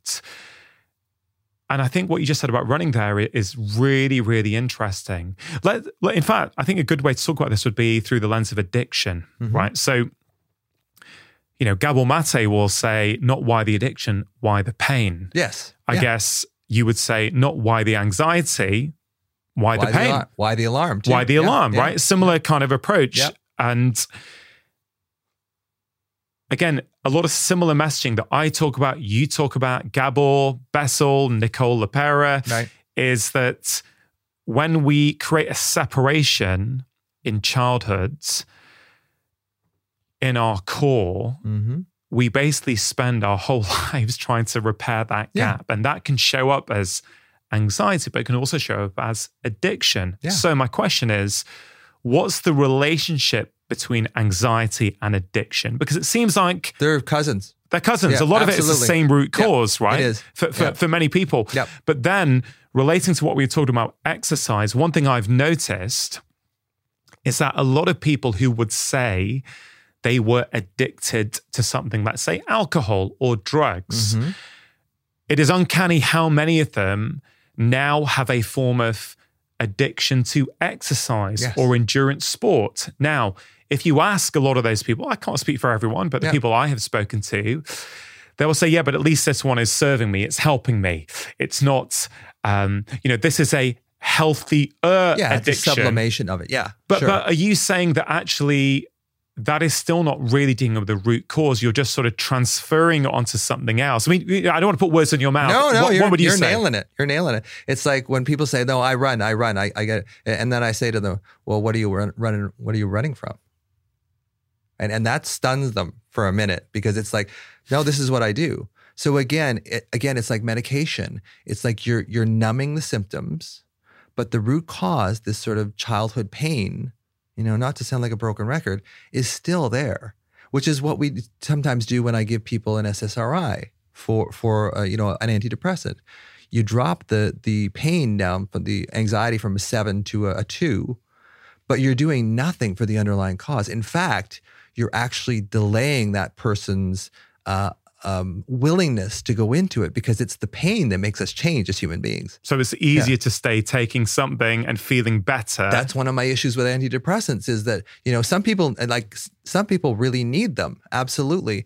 But they're overprescribed for one. Like as doctors, we don't have that much time to spend with people. So the order of the rotating pen, as my Uncle Colin would say, it's like, it's easier to give someone a prescription than it is to say, okay, what kind of abuse did you go through? What the ACE study, right? Adverse childhood experiences.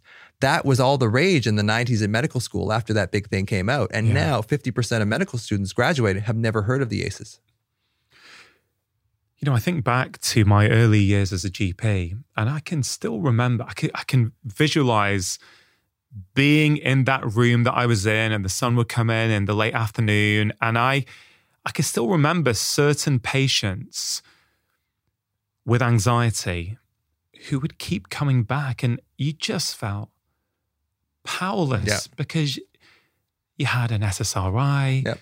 you had diazepam, and then you'd have some patients who were used to taking the diazepam, and you were told, yeah, but you can't put this on repeat prescription. Right. You don't want Yeah. people getting addicted. And you're like in this, you've back then, because I didn't have the knowledge and awareness that I have now, I felt really stuck. This has always been my frustration with a lot of the way we practice these days as doctors. For all the benefits, and there are many, Yep. there are many things we're just not good at. And I would say anxiety is one of those things. I would agree with you wholeheartedly. And of course, there are some great therapists Yeah. who, if we're lucky enough to be able to refer to, who can help people. But I wouldn't have thought medical doctors are particularly good. The approach you are advocating for is not the same approach, I would say, as most conventionally trained psychiatrists. Not at all. So, number one, why is it so different? And number two, what would critics of your work say? Well, the critics of the work would say that, it is a mind issue. And of course, it is a mind issue. It's not just that I'm saying that everything is the alarm in the body, but I'm saying that the alarm is what's driving the thoughts of the mind, especially that left hemisphere that wants to know. It wants to make up a reason why you feel this way. So it's really about trying to find the true root cause rather than just medicating the symptoms. So I think that's what we're trained to do as doctors is we're trained to medicate the symptoms. And a lot of the reasons is that we're not trained in trauma. Medical doctors aren't trained in trauma at all. So they they may see that, okay, one of my patients was like physically abused as a child. So that's why they're coming in with depression. And they may see the objective view of that, but they don't know what to do with it. Like they really don't know what to do with it. And to try and train medical doctors who are basically very reductionist, right? It's like, okay, you have, heartburn, so you get a proton pump inhibitor. Okay, that's how we do it. And it works. Until it doesn't. Well, until it doesn't. And then something else comes out, right? So then, we've cut out too much of your stomach acid. You're not digesting food as well or whatever. And then you've got a B12 deficiency. Then you've got to be, exactly. So it's one of those things that as soon as you start treating something with medication, it's like whack-a-mole, something else will come out. Now, I don't have anything against medications because they are amazing. But I think what we do is we rely on the medications, and especially psychiatrists, because they have the hardest patients to treat, the most resistant. And they're trained in a very pharmaceutical model. So I don't expect them to kind of embrace this. Some of them do. I get messages on Instagram from psychiatrists saying, I give your book to patients. Like I've never actually looked at anxiety this way ever before. And it's really helping me understand and it's one of the psychiatrists says, I feel so much better treating my anxiety patients now because I feel like I'm actually doing something. Yeah. You mentioned before that you had done lots of CBT and you never found it actually truly helped you. No. I just want to make sure we're being inclusive here in this conversation because I think all therapists and healthcare professionals are trying their best, right? Yes. We've all been schooled in certain schools of thought, right? And then we practice based upon what we have learnt. Yeah. And you're often required to practice in the way that you have been taught, which there's benefits of that, but there's also real limitations of that when you feel that there's another way. So let's say for a CBT therapist who may be trying to help someone retrain their thoughts, are you saying it has no use, or are you simply saying it has a partial use? It's going to help the mind, but let's also tackle the body at the same time. Yeah. And that's, I think, when you start believing that changing the mind alone is going to heal people, it's a very slippery slope.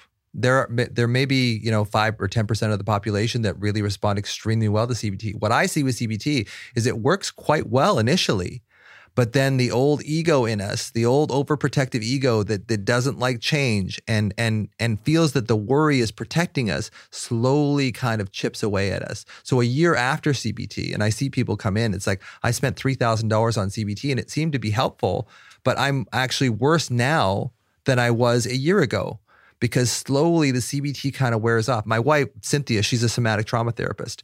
So she said to me something the other day, it's like, CBT seems to work initially reasonably well, but it doesn't stick. Whereas somatic therapy it takes a while to start working, but it's more long-term. So I think we need both. Like I said, we are cognitive creatures. So it's not that I'm against CBT by any means at all, but I would love it if the CBT therapist sort of took a little sort of side training in somatic therapy and just like, where do you really feel that in your body? Where does it really come up? And this is all part of parts work as well. Like, where do you find that child that was bullied? Can you find that part of you? Because this is one of my issues with somatic experiencing therapy is that they rely basically virtually all of it on feeling, right? And internal family systems kind of gets into the child part or the different parts of us, but they don't really dive and drill down into, okay, where do you feel it? Is it the size of a grape? Is it a cantaloupe? Is it a watermelon? Is it hot? Is it cold? Is it sharp? Is it dull? They don't go into and that's what I would love to see. I would love to see SE, this is just Dr. Kennedy's version. I would love to see SE be a little more parts oriented. Like, okay, you feel that in your body. Where, when you were being abused by your dad, where is that part in you? Like, can we drill down into that? And with IFS, and when they say, oh, I have a bullied part. Okay, now where do you feel that bullied part? And really drill down into that feeling, because I do feel that insular cortex, which is getting more and more implicated in emotional illness, we're seeing it. I think in the next 5 or 10 years, we're really going to see this insula playing a massive role in healing and in just mental illness in general. But I would love to see IFS get really drilled down into the body, and I would love to see SE go a little more into parts. Now, I'll probably take some heat from that, but... When I spoke to Dr. Dick Schwartz on this podcast about a year ago about IFS, internal family systems, we ended up doing a real-time session that I wasn't expecting to do. Yeah. And I just went with it because I thought, you know what, let's just do it. And we can always take it out in the edits if I feel too uncomfortable with having it out there. But people found it really, really helpful. But I'm pretty sure that the first thing Dick asked me was, where do you feel that? What does it feel like? So I think with all these therapies, they're sort of interpreted and practiced in slightly different ways, aren't they? Certain IFS therapists, I'm sure, will go really deep into the body. Maybe others won't so much. But that's the same with all therapy, isn't it? I agree. It's kind of everyone practices. You can go to 10 different medical doctors, frankly, and get 10 different approaches because we all interpret things slightly differently. We all have a different view. We've all got different experiences of what worked before with certain patients. So I think just trying to be a bit more inclusive it is always going to be helpful for all of us rather than saying this therapy is really good, that therapy is problematic. Because as I say, all therapists, all doctors, all healthcare professionals, I really do believe are trying to do the better they can based on what they've learned. One thing I really want to ask you, Russell, is we're talking about unresolved childhood trauma. Typically, right? Or unresolved childhood experiences that then get stored in the body. And unless we go and process them and deal with them, they will show up in all kinds of behaviors, such as anxiety or addiction or personality disorders or eating disorders. It's all the root is almost always the same. It's unresolved childhood trauma, and the train may go off in a different track. You may go. I went down the anxiety route. Some people may go down an eating disorder route. Some people may develop OCD. So it's all the same route. It's all that same separation from yourself. Because first of all, I love IFS. I think it's very effective, and I think it's great for anxiety. Same with SE. I love SE as well. And CBT definitely has a place too. Like, I don't want to seem like I'm down on them.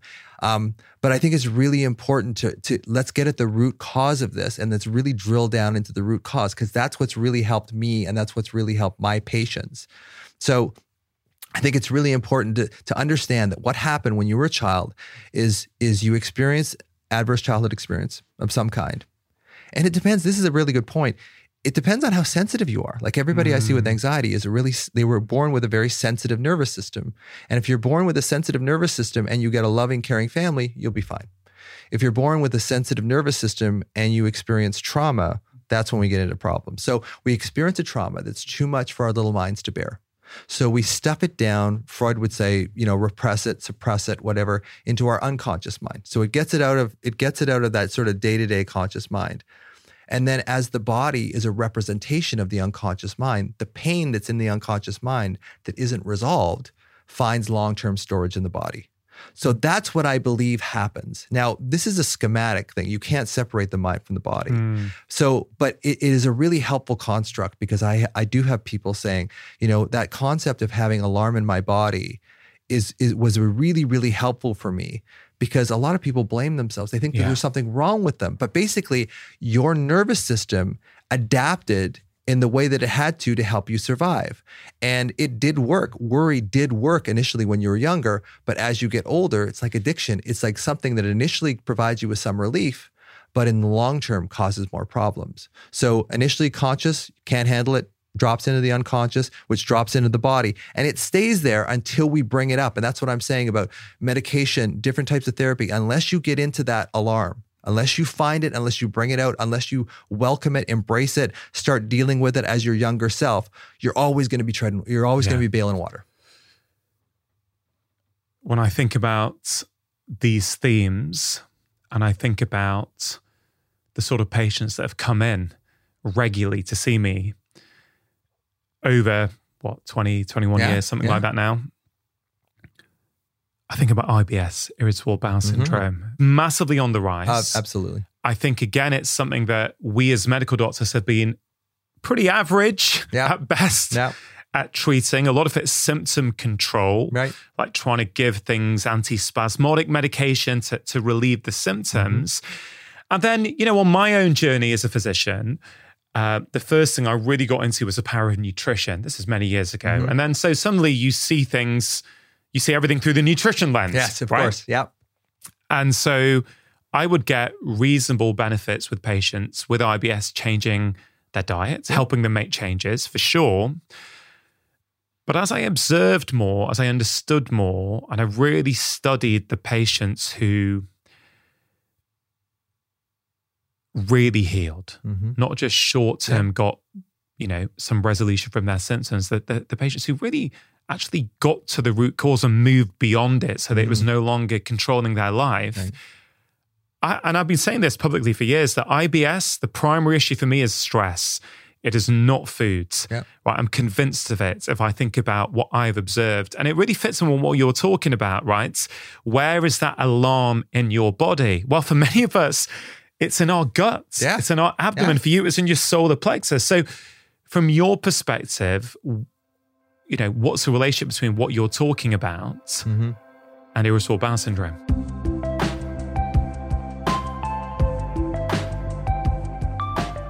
Just taking a quick break to give a shout out to BonCharge, one of the sponsors of today's show. Now, BonCharge are a brand that is dedicated to helping you sleep better and live better. And of course, today's conversation is all about anxiety. When we sleep better, we are less anxious. In fact, we know that poor sleep can make the emotional center of our brain, the amygdala, up to 50% more active, which I find incredible. Now, BonCharge have a whole range of wellness products designed to help you sleep better. And my family and I use so many of them in our house and have done so for many years. Now, one of their newer products is proving really, really popular. It's their infrared sauna blanket. It's much cheaper and more accessible than having a sauna in your own home. It's really easy to set up. It takes less than a minute. And I myself really enjoy using it. You can basically enjoy a session whilst relaxing, reading, or watching television. I also love their blue light blocking glasses, which I think are some of the highest quality out there. Now, if you go to boncharge.com/live more and use the coupon code live more, they are giving you an incredible 20% off all of their products. That's boncharge.com/live more and use the coupon code live more to save 20%. AG1 are also sponsoring today's show. Now, nutrition is, of course, really important for our health, not only our physical health, but our mental health as well. In fact, I have seen on many occasions that improving nutrition can help people who are struggling with anxiety. Now, I want to make it really clear, in an ideal world, everybody would get all of their nutrition from real whole foods. But I know from over 2 decades of seeing patients that a lot of people struggle to consistently find the time to get the nutrition that they want. Does that sound familiar? Do you often have the best intentions for your diet, but then you find that life gets in the way? I get it. I really do. This is one of the reasons why I am a fan of good quality whole food supplements like AG1. Now, AG1 is a foundational nutrition supplement that delivers comprehensive nutrients to support whole body health. It's a science-driven formulation of 75 vitamins, minerals, probiotics, and whole food source nutrients. And the best thing of all is that all this goodness comes in one convenient daily serving that tastes really, really great. AG1 has been in my own life for over 5 years now, and I genuinely think it is one of the best whole food supplements out there. It can help support energy and focus, gut health and digestion, and it also helps support a healthy immune system. So if you want to take ownership of your health, it starts with AG1. For listeners of my show, you can try AG1 and get a free 1-year supply of vitamin D and 5 free AG1 travel packs with your first purchase. All you have to do is go to drinkag1.com/live more. That's drinkag1.com/live more.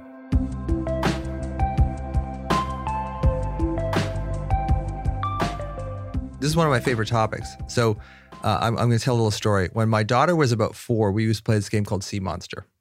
So Sea Monster, I was in medical school when Leandra was 4. And she would come into the room and she would yell out Sea Monster. And me, being the aforementioned Sea Monster, would throw, my books aside and I would start chasing her around the house as a sea monster. Now, she would freak out. She would scream in delight and get really, really hyped up. Like her sympathetic nervous system, I would just wind her right up. But then when we finished, we would go on the couch and we would have a little cuddle. And then I could feel her alarm coming down. Now, I didn't know all this stuff back then. I didn't know what I was doing. But really what I was doing was I was showing her, look, you can fire your sympathetic nervous system up into fight or flight and get really highly activated. And then within 5 minutes, I can bring you right back to a normal state. Now, those of us with anxiety never really learned how to go back down again. We go up and it takes, say, with anxiety, it takes like 20 minutes to come back down. In a normal kind of nervous system, it takes maybe 5 minutes to come down. So I didn't know it, but at the time I was training her nervous system, her autonomic nervous system, that she could get really activated and then be really calm really quickly after it. And what I think happens in irritable bowel syndrome is you get this co-activation, and this happens in trauma too with children, is that they get this immediate sympathetic reaction, fight or flight reaction, if they're being abused or abandoned or whatever. And then they get this parasympathetic reaction, which is kind of like when a cat captures a mouse or corners a mouse. That mouse will go into what we call dorsal vagal shutdown. Name doesn't matter, but it shuts its blood pressure down. It shuts its pulse rate down. It plays dead. So we get this, when we get traumatized as a child, the sympathetic and the parasympathetic are active at the same time. And as you know, when one is up, the other is supposed to be down. And when your parasympathetic is up, the sympathetic is supposed to be down. But I think what we learn when we're traumatized as children is you get this co-activation. So both the sympathetic and the parasympathetic are active at the same time. And if you look at the bowel, so some parts of the bowel are parasympathetic. They've shut down. Other parts are fired up. So of course you're going to get pain because the bowel doesn't know what the hell it's doing. So that, and same with fibromyalgia. So when we fire up the sympathetic nervous system, the muscles get tense. When we do the parasympathetic, they get relaxed. So we're giving the muscles and the bowel very different influences and very different responses from our nervous system. So of course it's going to, and then when we get confused, one of the things about the brain is when it gets confused, often it will default to pain. So people can actually teach themselves, it's called neuroplastic pain. So people can actually teach themselves to have pain. This is where a lot of back pain comes from. And I think, getting into a bit of another topic, I think that when you have a lot of emotional pain, a lot of times it will get put into your body. Yeah. And it's more socially acceptable to have a physical pain than it is to have an emotional pain. So people will suddenly get back pain, but really what they have is an unresolved, real painful childhood. And it shows up and that's why we do, and this, we do scans, we do everything. And it's like I have this horrible pain and we look at it, like some people, you do an x-ray and their back looks like it's just a dog's breakfast and they're fine. And other people have this horrible pain and you do an MRI or CT and it's pristine, it's perfect. Yeah, I did a wonderful episode with Howard Schubiner on pain, all about this. And it speaks to how many different labels we give people. Irritable bowel syndrome, fibromyalgia, pain, let's say chronic back pain. And of course, right, I get it that every situation is different and individual, but a lot of the time, these seemingly so-called diseases actually have the same root cause. And I'm going to share this story because I just hope it helps someone maybe reflect on their own life. But IBS is so common. I don't know the latest stats in the UK, but it is so common. More women than men. Very, very common. Physically debilitating, socially awkward and embarrassing. And I always remember this case of this young lady who came to see me, and she basically had suffered with IBS, or what had been diagnosed as IBS, for many years. The medication didn't work much. She was getting really, really frustrated. She ended up training in nutrition, which is not an uncommon story, right? And learnt how different nutritional strategies could help her. And they did, but they weren't fully getting to the root cause. And I remember when I saw her in my clinic, and I spent time doing what we call a timeline and going through her whole life story. And, oh man, it was just so fascinating. Essentially, when she was around 12 or 13, she actually grew up in Baghdad in Iraq, right? And she was telling me she had a really happy childhood. Her dad was really calm, attentive, would take them out on weekends. And then she said the Iraq war started. And suddenly we were getting bombed every day. And she said, I remember one night waking up and my dad came screaming and said, come on, we've got to go and get into the bomb shelter. And she basically said, overnight, her dad changed, worried, anxious, shouting all the time. And then when I tried to really unpick when did her symptoms start, it was very soon after that, right? And by going through that with her, she really got it. It's like, oh my God. She never saw the connection, right? But I'm convinced, I know that's what ultimately was the root cause of the symptoms. And until we go and manage and retrain that nervous system, all we're ever going to do is symptom suppression. And that taught me a lot, actually, Russ. It taught me the value of doing a timeline, a whole patient's life story. It taught me just how much emotional trauma can influence our gut and IBS symptoms. But it also taught me about perception and narrative, and how as a kid at secondary school in the 1990s, believing all the stuff the newspapers were saying about the war and the need to go in. And, look, I don't want to make this political, right? But I just thought, oh, this is the other side. These are happy families getting on with their lives. And this young girl, literally, because of, the Western decision to go and invade and start dropping bombs, her whole life and her family dynamics changed. And it was a real wake-up call to me to go, oh, what else are you believing here that may have I always say everything's got multiple stories around it. We're often just seeing one side of it. So I know quite a lot there, but I think really interesting to reflect on for us. So any comments on what I've just said? Yeah, I mean, what I would do with her is I'd say, do you have a picture of yourself at 12 before the war started? And can you go back and connect with that little girl who didn't have that stress, who didn't have that problem? Can you feel her in your system now? And then, do you have a picture of yourself after, like 13 or 14? And can you go back and converse with her and say, look, it's okay. We're safe. Because the amygdala has no sense of time. It will record everything and anything that's ever hurt you. So when you experience the same thing now, so if she experienced some sort of uncertainty, maybe, a near-miss car crash or something like that, her amygdala will take her right back to that place at 12 where she's being rushed into a bomb shelter. And because we will feel like a 12-year-old, but we know that we are not 12. We know that we're adults, but we feel like we're 12. And that incongruity between how we know that we're adults, but we feel like we're a child makes us feel really helpless and powerless, because we go back again through the insula. I believe her body probably feels the same way now if she experienced that near miss car crash that she did when she was being rushed into the bomb shelter. So can we understand the body's reaction to it? And I want to tell you this other story is, like, I have 3 dogs, Buddha, who's 14. They're all Labradoodles. Riley, who's 5. Riley's a maniac. And Ellie, who's 2, who's also a maniac, but she's 2, so she's supposed to be a maniac.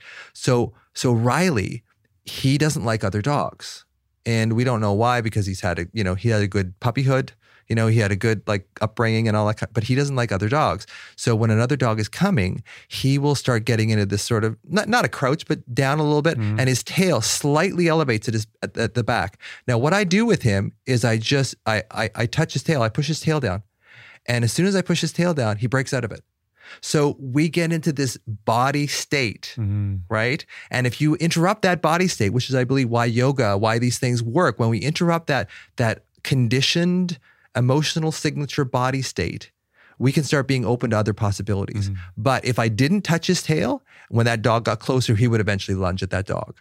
So it's like, can we move the body? Can we change the body? And in some way, that woman sitting at her chair, at her desk, if she puts her hand on her chest or finds the alarm in her system and breathes into it, she's changing her body reaction, which is the same kind of thing as when I tap Riley's tail down. So when we change that, we break the spell a little bit of the alarm. And when we break the spell of the alarm and we're out of our heads because we're not in our worry anymore, because we're now in our body, it really breaks that sort of automatic cycle that we were in before that we didn't even know we were in. When we use the word trauma, we often think about these big events. I just mentioned a bomb shelter and a war. We've mentioned abuse, right? But clearly not everyone has those major trauma events in life. Right. And you're drawing a strong link between our childhoods and our experience of anxiety as adults. Yes. So can you just help me and help us broaden our thinking on this? What might people have experienced that's not, what's called big T trauma, but could still be impacting them and causing anxiety? Yeah. Here's a really interesting thing. So when I see someone who's had a good childhood, they come to me and they have good childhood and they have chronic anxiety, I'll always ask them the same question. Were you separated from your parents before you were 5 years old? Was there a hospitalization? Did your mother have to stay in hospital after you were born or whatever? And the number of people that come back and say, oh my God, I talked to my mom. She said they went away my mother had to go for an immigration thing. When I was 3 years old, she went for a month. I don't even remember it. So there's this massive separation that she experienced as a child, but because her memory system, her implicit memory system was active, but her explicit memory system, I probably shouldn't go into that, but no, because you can do. Feel free. Yeah, well, implicit is body memories, basically. That's the short version of it. So she has a body memory of when she was 3 years old and her mom was away for a month.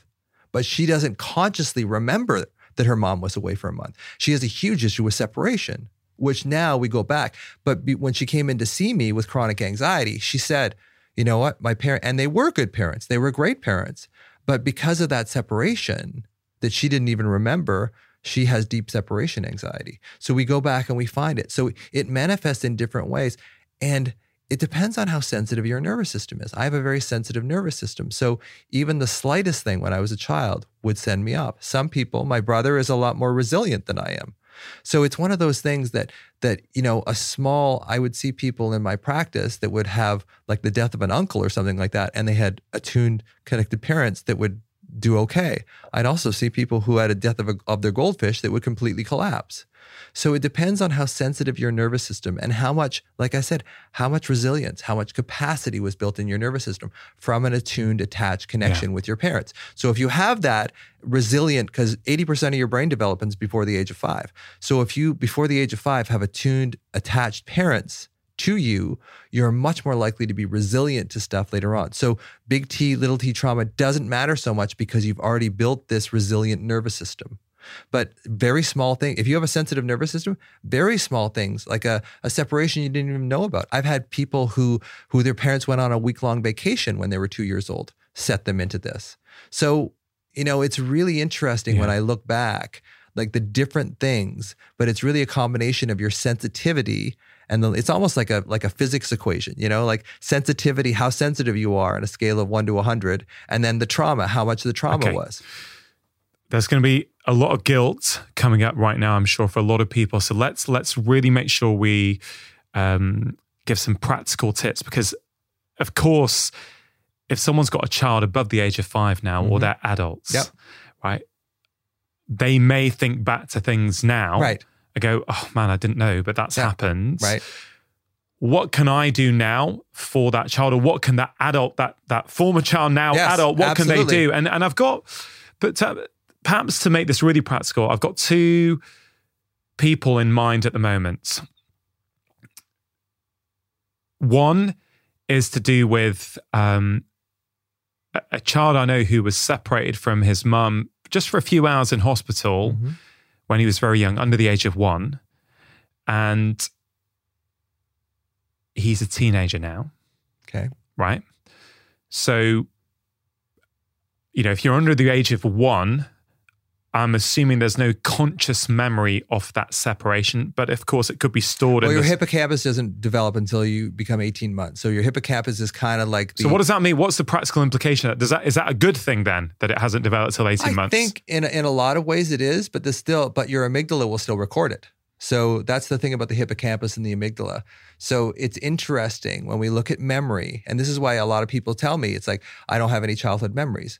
Well, cortisol and epinephrine will paralyze the hippocampus. Now, the hippocampus is a structure in our brain that records memory. It kind of time date stamps the memories. It's more like, that's what it does. Whereas the amygdala remembers the emotional component, but doesn't have any idea of what time it occurs. The hippocampus will tell you, this happened when I was 7. This happened when I was 12. So if that kid is now a teenager, what can the parents do with that teenager to stop this being adult anxiety and causing issues in relationships and all sorts of things later on in life? Can anything be done now as a teenager? And if so, what? As a teenager and as an adult, it's like building that social engagement system again. You build it for yourself. You can also build it if your parents are still alive. It's building that sense that you are safe. So you don't necessarily have to go back to the event and process it. It's another way that you just build resilience in the nervous system. You keep focusing on eye contact, love and care, presence, safe, affectionate touch, doing things together. That's all you can do at this point, That will help build some capacity and resilience. So when the old alarm does come up, they have a place to metabolize it. Okay. Whereas before they're kind of defenseless, right? Like if you're treading water and you're exhausted, you're not going to be able to all of a sudden just swim to shore. Okay. So that makes sense. And the other example I had in mind, and this is, I guess, I wonder how you'll answer this, given that you've had personal experience of this. I don't know what age your dad's got sectioned and taken off, but I have a friend who's one of the parents had a breakdown and was taken off, I think, for about 3 months when my friend was, I think, around 10 or just under 10. Okay. So, massive separation when a parent is sectioned. For that sort of scenario, what can that person who's now an adult do? Go back and find your 10-year-old self. Show them they're seen, heard, loved, and I mean, I'm shortening this down quite a bit, but show them that they're seen, heard, loved, and protected, that 10-year-old. go back. And sometimes I'll do this thing called commiserating. So you sort of make an image of that 10-year-old. If you have a picture, that's even better. And you say to them, it must have been really hard for you when your parent got put in the mental hospital. Just see if they say anything back. Now, I know this is getting kind of woo, but this sort of commiserating, like, it must have been really hard for you when you were being bullied at school. It must have been really hard for you when mom and dad told you they were getting a divorce, because you're trying to make that connection with that part of you that was really hurt at the time so that you can change it. We can change it now. The amygdala, because it has no sense of time, we can use that to our advantage. So we can go back and change it. And a lot of times, like for me, going back and talking to Rusty, he didn't know I became a doctor. He's still stuck in his 12-year-old self watching his dad being taken off to hospital. So I show him all the things, like when we went through London, just, the last few days, I brought him with me. I said, this is amazing. Yeah, isn't this amazing? Buckingham Palace, St. James, all these places that we saw. Mm-hmm. I bring him into that. I bring him into my present life because he doesn't know that I become quote unquote successful. Yeah. I mean, this stuff works. It does. It's just but it's so antithetical to how you and I were trained, though. I get it. But if as I did yesterday and this morning, if I go into your Instagram feeds and look at what people are commenting from reading your book, from maybe signing up to your course, from the posts, the reels you put out, it is truly profound. People are saying, wow, I have been struggling with this for years. Dr. Kennedy, you've helped me now understand. Even that recognize the alarm. One lady, I was reading it on your Instagram this morning, was saying that was one of the most profound things she'd ever learned, that in that situation of anxiety, to feel the alarm. And I think she was saying, and I didn't get this in your book, but she was saying, I think she heard you talk about it on a reel. She put her hand on where the alarm was, one hand, the other hand she put on her leg. Yeah. And she said she has never had anxiety to the same level since then, right?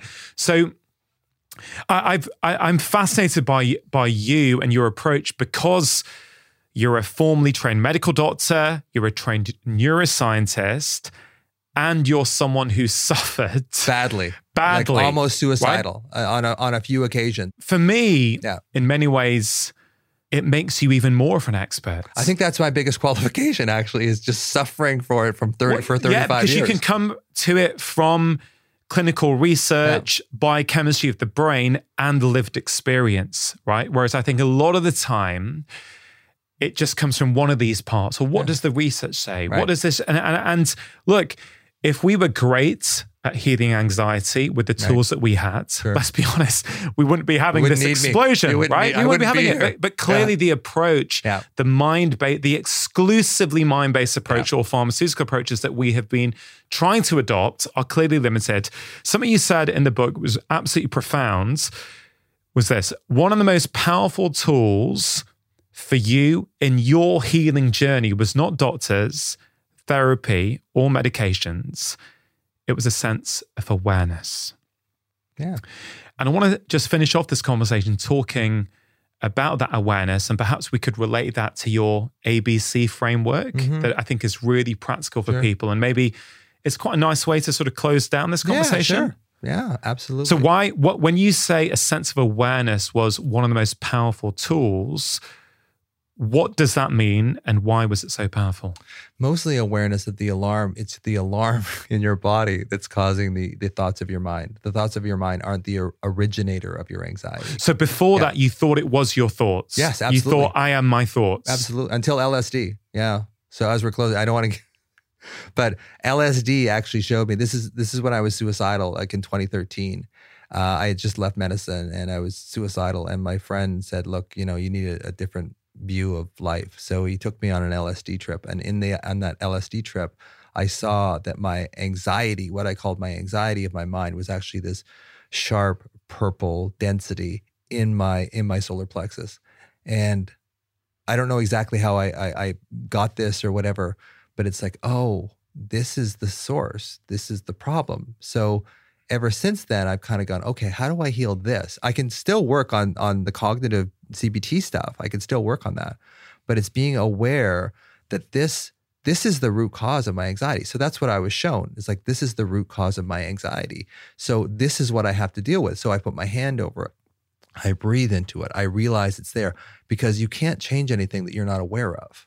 So that awareness, and as I got into it, it got more nuanced. It's sharp, it's hollow, it feels lonely. Like I go into this whole thing with it and it's like, okay, that's where you are.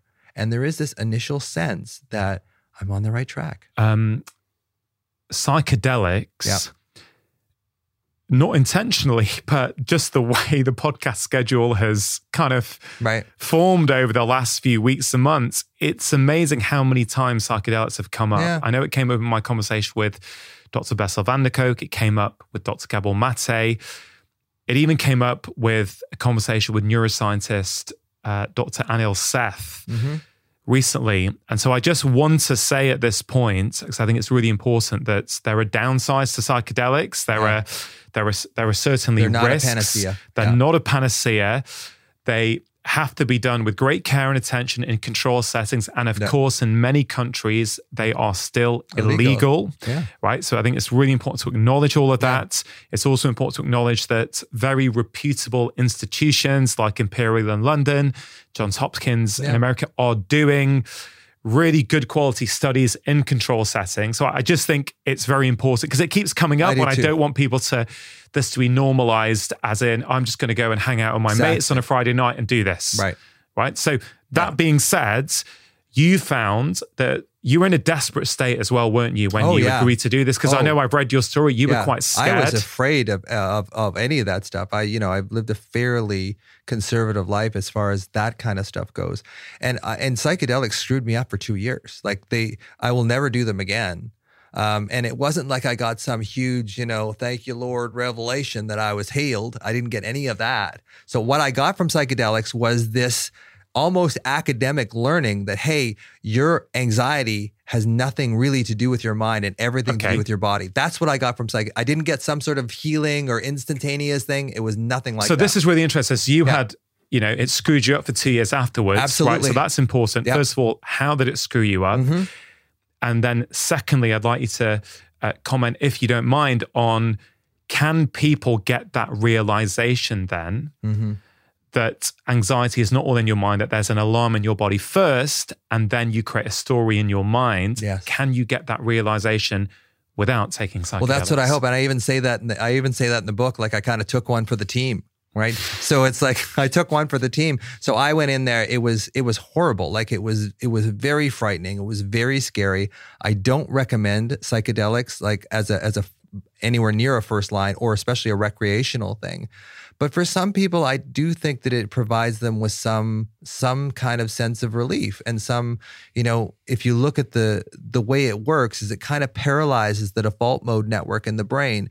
And the default mode network, the anterior and posterior cingulate cortex, I don't want to use too much language, but it's maybe a thought that that's where our self, I have this acronym I call JABS. I know I'm kind of rattling here, but JABS stands for judgment, abandonment, blame, and shame. And this is what we do to ourselves as children.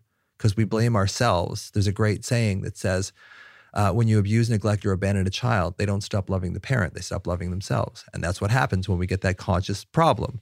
So then we start judging, abandoning, blaming, and shaming ourselves as children, and that creates a tremendous amount of alarm in our system. And we keep doing it, which doesn't allow the alarm to heal.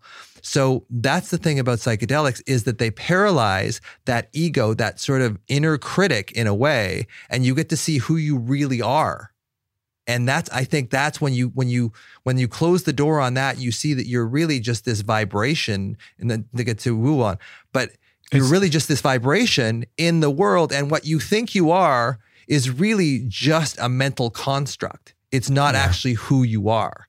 So I think that's what psychedelics do. And I think that they provide that sense that I am not my thoughts. I am not this child who was abandoned. I am not this thing. I am energy. Yeah. Russell, as you said that, I can't tell you what just happened in my body. Like I felt a tingling. When you said about being abandoned as a child, you don't stop loving your parents, you stop loving yourself. Yeah. It's just so powerful. And I think many people would have heard that and felt it. I felt it. Yeah. There's something that deeply rings true about that I think many of us can feel. And again, it doesn't have to be big T trauma, just little things. Or because all parents are doing the best they can based upon what they know, Yes. based upon their Yes. circumstances. Absolutely. Right?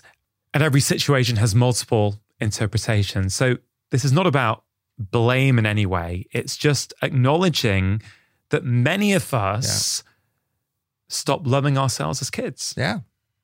And it's hard to give what you didn't get, right? So I see parents who weren't really affectionately loved as children, who are overly affectionate with their children, which could be another problem, like helicopter parents. Like they don't let them go in the swings. They don't let them do that. So, we can go overboard with all these things. So there's no parenting without guilt, as Gordon Neufeld says. And it is one of those things that, and here's the other thing that I really like to point out is every child has their own path.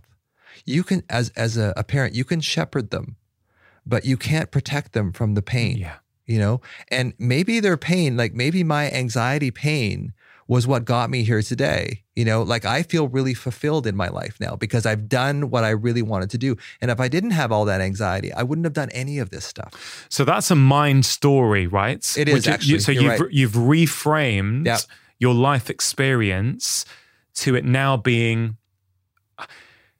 a good thing.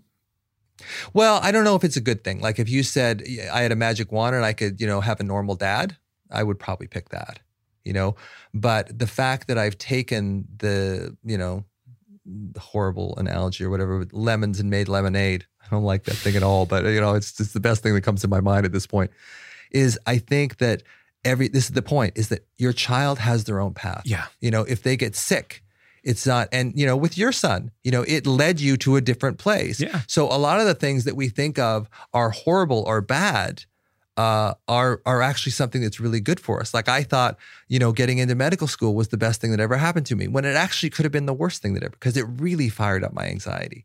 But it also led me to a place where it's like, okay, can I help myself? And in helping myself, can I help other people? Because I always say, I don't want you to have to suffer with anxiety the way that I did for 35 years. Yeah, I mean, everything. There's pros and cons, aren't there? There's good things. Of course. There's bad things. Yeah, of course. Very few things in life. Maybe unconditional love from your parents, right? But very few things apart from that, I think, are either all good or all bad. Yeah. Most things, there's upsides, there's downsides. And learning to be able to see that, I think, is powerful. But also, this idea that you've reframed that story in your mind, but that's only been possible because you've spent so long sitting with that alarm in your body, being able to experience it, feel it, understand where it comes from, quieten the system down, re-regulate your nervous system so that you can now write different stories about your life. Let's just go back to the ABC. We're on A for awareness. Just before we move on, I wanted to say something here. So when you get into your alarm, this is what I'll do with people sometimes is I'll say, what was the best time? What was the best time in your life? Right. And I think, I don't know if we talked about this earlier, but it's like, if you find the best time in your life, how did that feel in your body? Like when you first met Vedanta, I don't know how you pronounce your wife's name. That's brilliant. Yeah. Okay. You've done your homework. Okay. Yeah. When you first met your wife, and you were courting and it was like, man, she really loves me. I really love this woman. Where do you feel that in your body? Just, does it come into your chest? Like, where does it come into?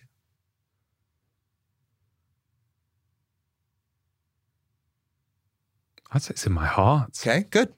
Yeah. And is it warm or cold? It may not have a temperature to it, but. Yeah, it's warm, it's soothing. Okay. So the next time you get that pain underneath your right arm or into your right back, I want you to go back and forth between those two sensations. So this is what I do with people when I change their perception of their alarm. So you have the alarm and then you go back into what was the best time in your life. Like, so you pendulate between the two emotions, and that kind of weakens the negative. It weakens the alarm because you start seeing that the alarm isn't all of you. Because when you were a child, the alarm was all of you. You were powerless. You didn't have any escape, but now you do. Now what you can do is you can take that alarm and you can go, okay, I remember the time that I was at the waterfall and it was just so wonderful. And I was there with my friends and everything felt so good. And then go back into the alarm, I go back into my solar plexus. Okay. It was terrible watching my dad suffer like that, like really terrible. And then I go back into the place where I'm swimming with my friends. And then I go back into the alarm, and I go back and forth between the two. And that starts to change my perception of the alarm, that it isn't something I have to be afraid of or run away into my head all the time. I love that idea that it's not all of you. Exactly. As a child, it was all of you, though. Yeah. That's the thing. There was no way out as a child.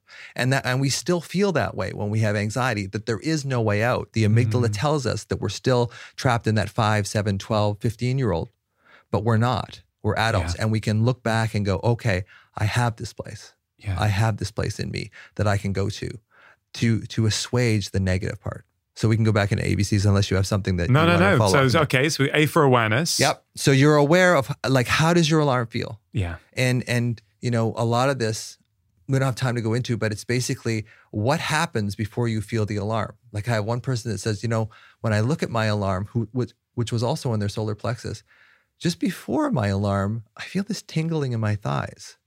It's like, okay, can we get into that sensation? It's like, yeah, okay, I've never really felt this before. But I know before my alarm comes up, I get this tingling in my thighs.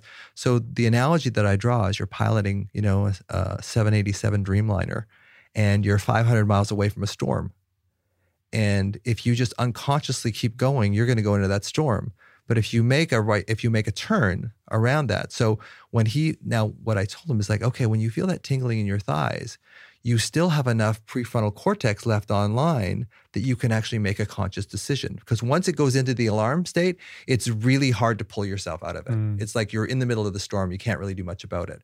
So I track back. And that's into the nuances of what I'm talking about. But we track back what happens before you feel this particular alarm in your body.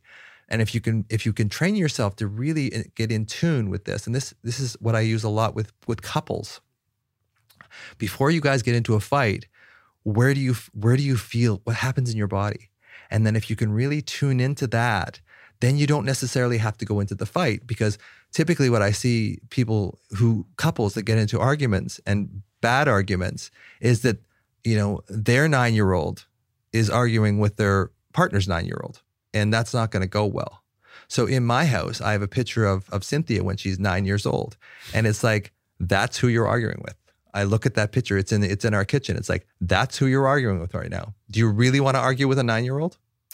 I mean, that is so good. Yeah. Like, that is such a good way of thinking about it. Yeah. How many arguments? Because ultimately, as you said, the amygdala has no memory, right? Just triggers you. We know that most relationship blow-ups are the two children. Like, are you reverting back? My pain and your pain have now locked together. Yeah. Yeah. That is such a good thing to actually, or it's such an innovative way, just having a picture of your partner as a child, and that's who you're arguing with, and vice versa, right? Yeah. And does she have one of you? Yes. Yeah. So it's so much easier. It's so much easier to be able to be kind and sort of get out of that when you see your partner as a 9-year-old and you go, okay, this is who I'm arguing with. Like, if I have a picture of myself here, that I don't know if I'll be able to get all the other stuff, but that's me as a 3-year-old. So that's who I talk to. Yeah. And who wants to fight with him? Who can fight with him? So that's the thing. So when I see her as a 9-year-old, and it's so much easier for me to go, why don't I just go give her a hug and say, yeah, you know what? Maybe I wasn't too crazy about that, but we can work this out. Yeah. Rather than just following because otherwise you're in that 747 and you're 10 minutes out of the storm and you're not going to avoid it. Are we still on the A? Yes, we're still on the A. Okay. Still on the A? So awareness. So be aware of what your alarm feels like. Just get really into the nuances of it. Okay. Like, really drill down into it. And then go into B, which is body and breath. So go into your body, go into your breath, and then touch as well, like if you can do that. So body and breath is B. And then C is a compassionate connection to that child. So A is awareness. Hey, I'm starting to feel that feeling in my thighs or whatever it is, that alarm in my system. Go into my body, go into my breath, connect with that alarm. And then in that connection, which that alarm is your younger self, in that connection, you can feel that younger version of you. Yeah. And then that's where you heal. That's when you make a healing shot at your anxiety as opposed to just coping with it. This actually goes beyond anxiety, though, doesn't it? Of course, because we could, as you mentioned, if we practice those ABCs, that will help you let's say, with your partner. It will help avert a possible disagreement stroke argument. If you have phone addiction, right? Smartphone addiction, social media scrolling addiction, it could be that as you develop this awareness, you can catch it before you know it, you're stuck in Instagram for 2 hours. Yep. You could tune in and realize that you're actually feeling lonely and that you feel it in one part of your body and go through that ABC process. Absolutely. It could be before you start binge eating sugar, right? Yeah. If you can build up that awareness and just that little pause to really go, what am I feeling here? Is it physical hunger? Is it emotional hunger? Where is it coming from? Where is it in my body? And that's what I love is the universality of it. The book is called Anxiety Treatment, right? Yep. Or do you call it Anxiety RX? I call it Anxiety RX, but I found that RX doesn't mean it means prescription in North America, but across the world, RX doesn't have. Well, I know it from a shorthand Okay. from medicine that it's treatment, but yes, Anxiety RX, right? But it's so universal what you're saying. Oh man, Russell, I feel we've just opened the door on so many other threads now. So maybe we can have a part 2 conversation on it because this has been, I think, really wonderful and I'm sure very helpful for people. Couple of things. If people want to connect with you or I want to go deeper into your work, you've obviously got the book, which you just mentioned, Anxiety RX. Which you self-published. It's incredible how well it's doing as a self-published book. 45,000 copies and counting right now. Yeah. Well, congratulations. That's no mean feat when you don't have a publisher behind you, when you've just done it all yourself. And I think that speaks to how powerful your message is. You've also just launched this online course. Yeah.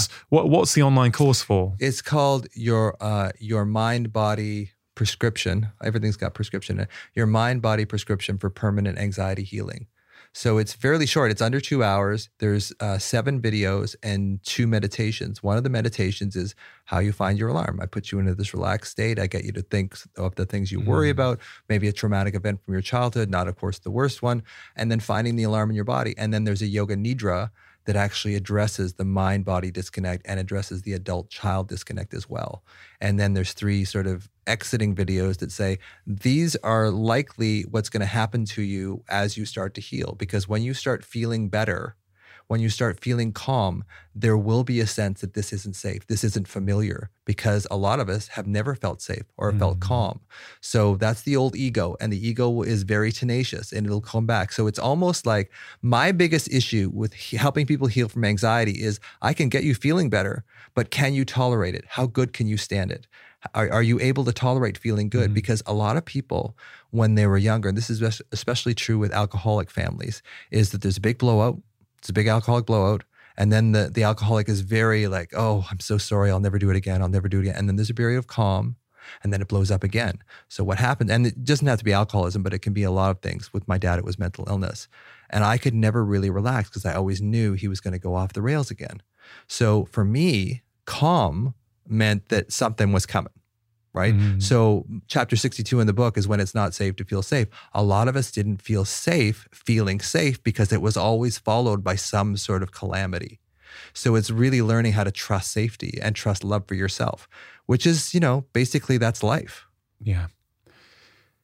You've traveled a long way to come on the show, all the way from North America. I very much appreciate it. Is there anything that you feel you want to say to my audience that you've not had a chance to say yet? Yeah, I feel for you. Like if you have anxiety, I know what it's like. I know what it's like to feel like this is never going to get better. I'm going to have this for the rest of my life. And I'm here to tell you that it's not. That's not true. For a lot of people, they won't believe that, but it's not true. You don't have to live like this. And I really want to change the way that anxiety is understood and treated. So that's my goal, is to really get out there and, influence psychiatrists, influence CBT therapists, influence all sorts of therapists into look at this model and use it for yourself and find if it works for you. Because I haven't found a person yet that this hasn't helped them. And for that person who is struggling with anxiety, you've mentioned lots of tools in our conversation today. Yeah. And for that person who is struggling with anxiety, who feels that everything they've tried so far has only had limited use, I know you shared lots of tools today. Yeah.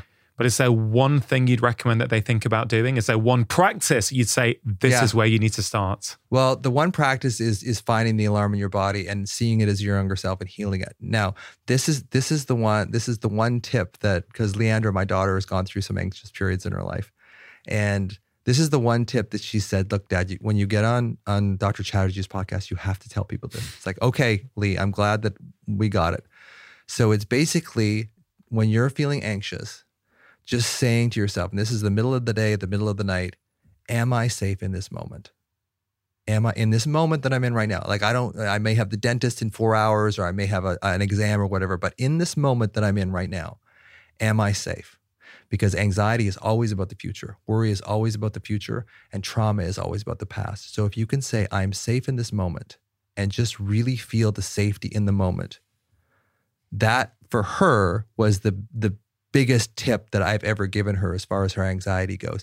It is a bit of a cognitive thing, I agree, but it is something that's really helped her. And she said, Dad, you have to tell them this. You have to say, and this is especially good for in the middle of the night when you wake up and you're panicked about something. It's like, I know I'm worried about this, this, and this, but in this moment that I'm in right now, when I'm looking around at the walls of my room, am I safe? And you can also phrase it in the form of a statement. I am safe in this moment. So that is what I would leave people with, is because you can, if you live in the present moment, there's no anxiety in the present moment. Anxiety is your mental interpretation and your body's interpretation of anxiety and fear. If you can bring yourself into the present moment, then, because anxiety is always about the future or past trauma, when you bring yourself into the present moment and assure yourself that you're safe, then you're safe. Love it. Really, really powerful. I want to thank your daughter personally for encouraging to share that. Yeah. I know it's going to be helpful. I've read the comments on your Instagram page, how many people find that particular exercise helpful.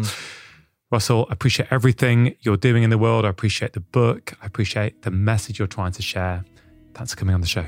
Thanks for having me. It's been really wonderful. Thank you so much.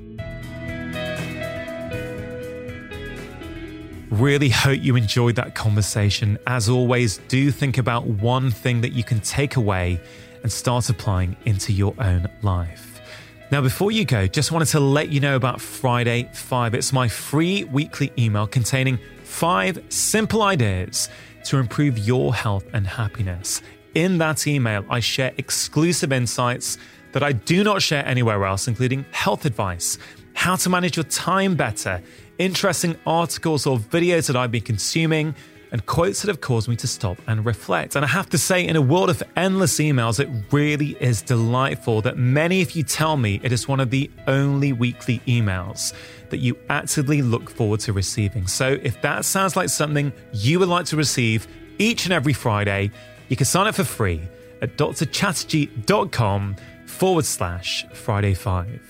Now, if you are new to my podcast, you may be interested to know that I have written 5 books that have been bestsellers all over the world, covering all kinds of different topics: happiness, food, stress, sleep, behavior change, movement, weight loss, and so much more. So please do take a moment to check them out. They are all available as paperbacks, ebooks, and as audiobooks, which I am narrating. If you enjoyed today's episode, it is always appreciated if you can take a moment to share the podcast with your friends and family, or leave a review on Apple Podcasts. Thank you so much for listening. Have a wonderful week. And please note that if you want to listen to this show without any adverts at all, that option is now available for a small monthly fee on Apple and on Android. All you have to do is click the link in the episode notes in your podcast app. And always remember, you are the architect of your own health. Making lifestyle changes is always worth it, because when you feel better, you live more.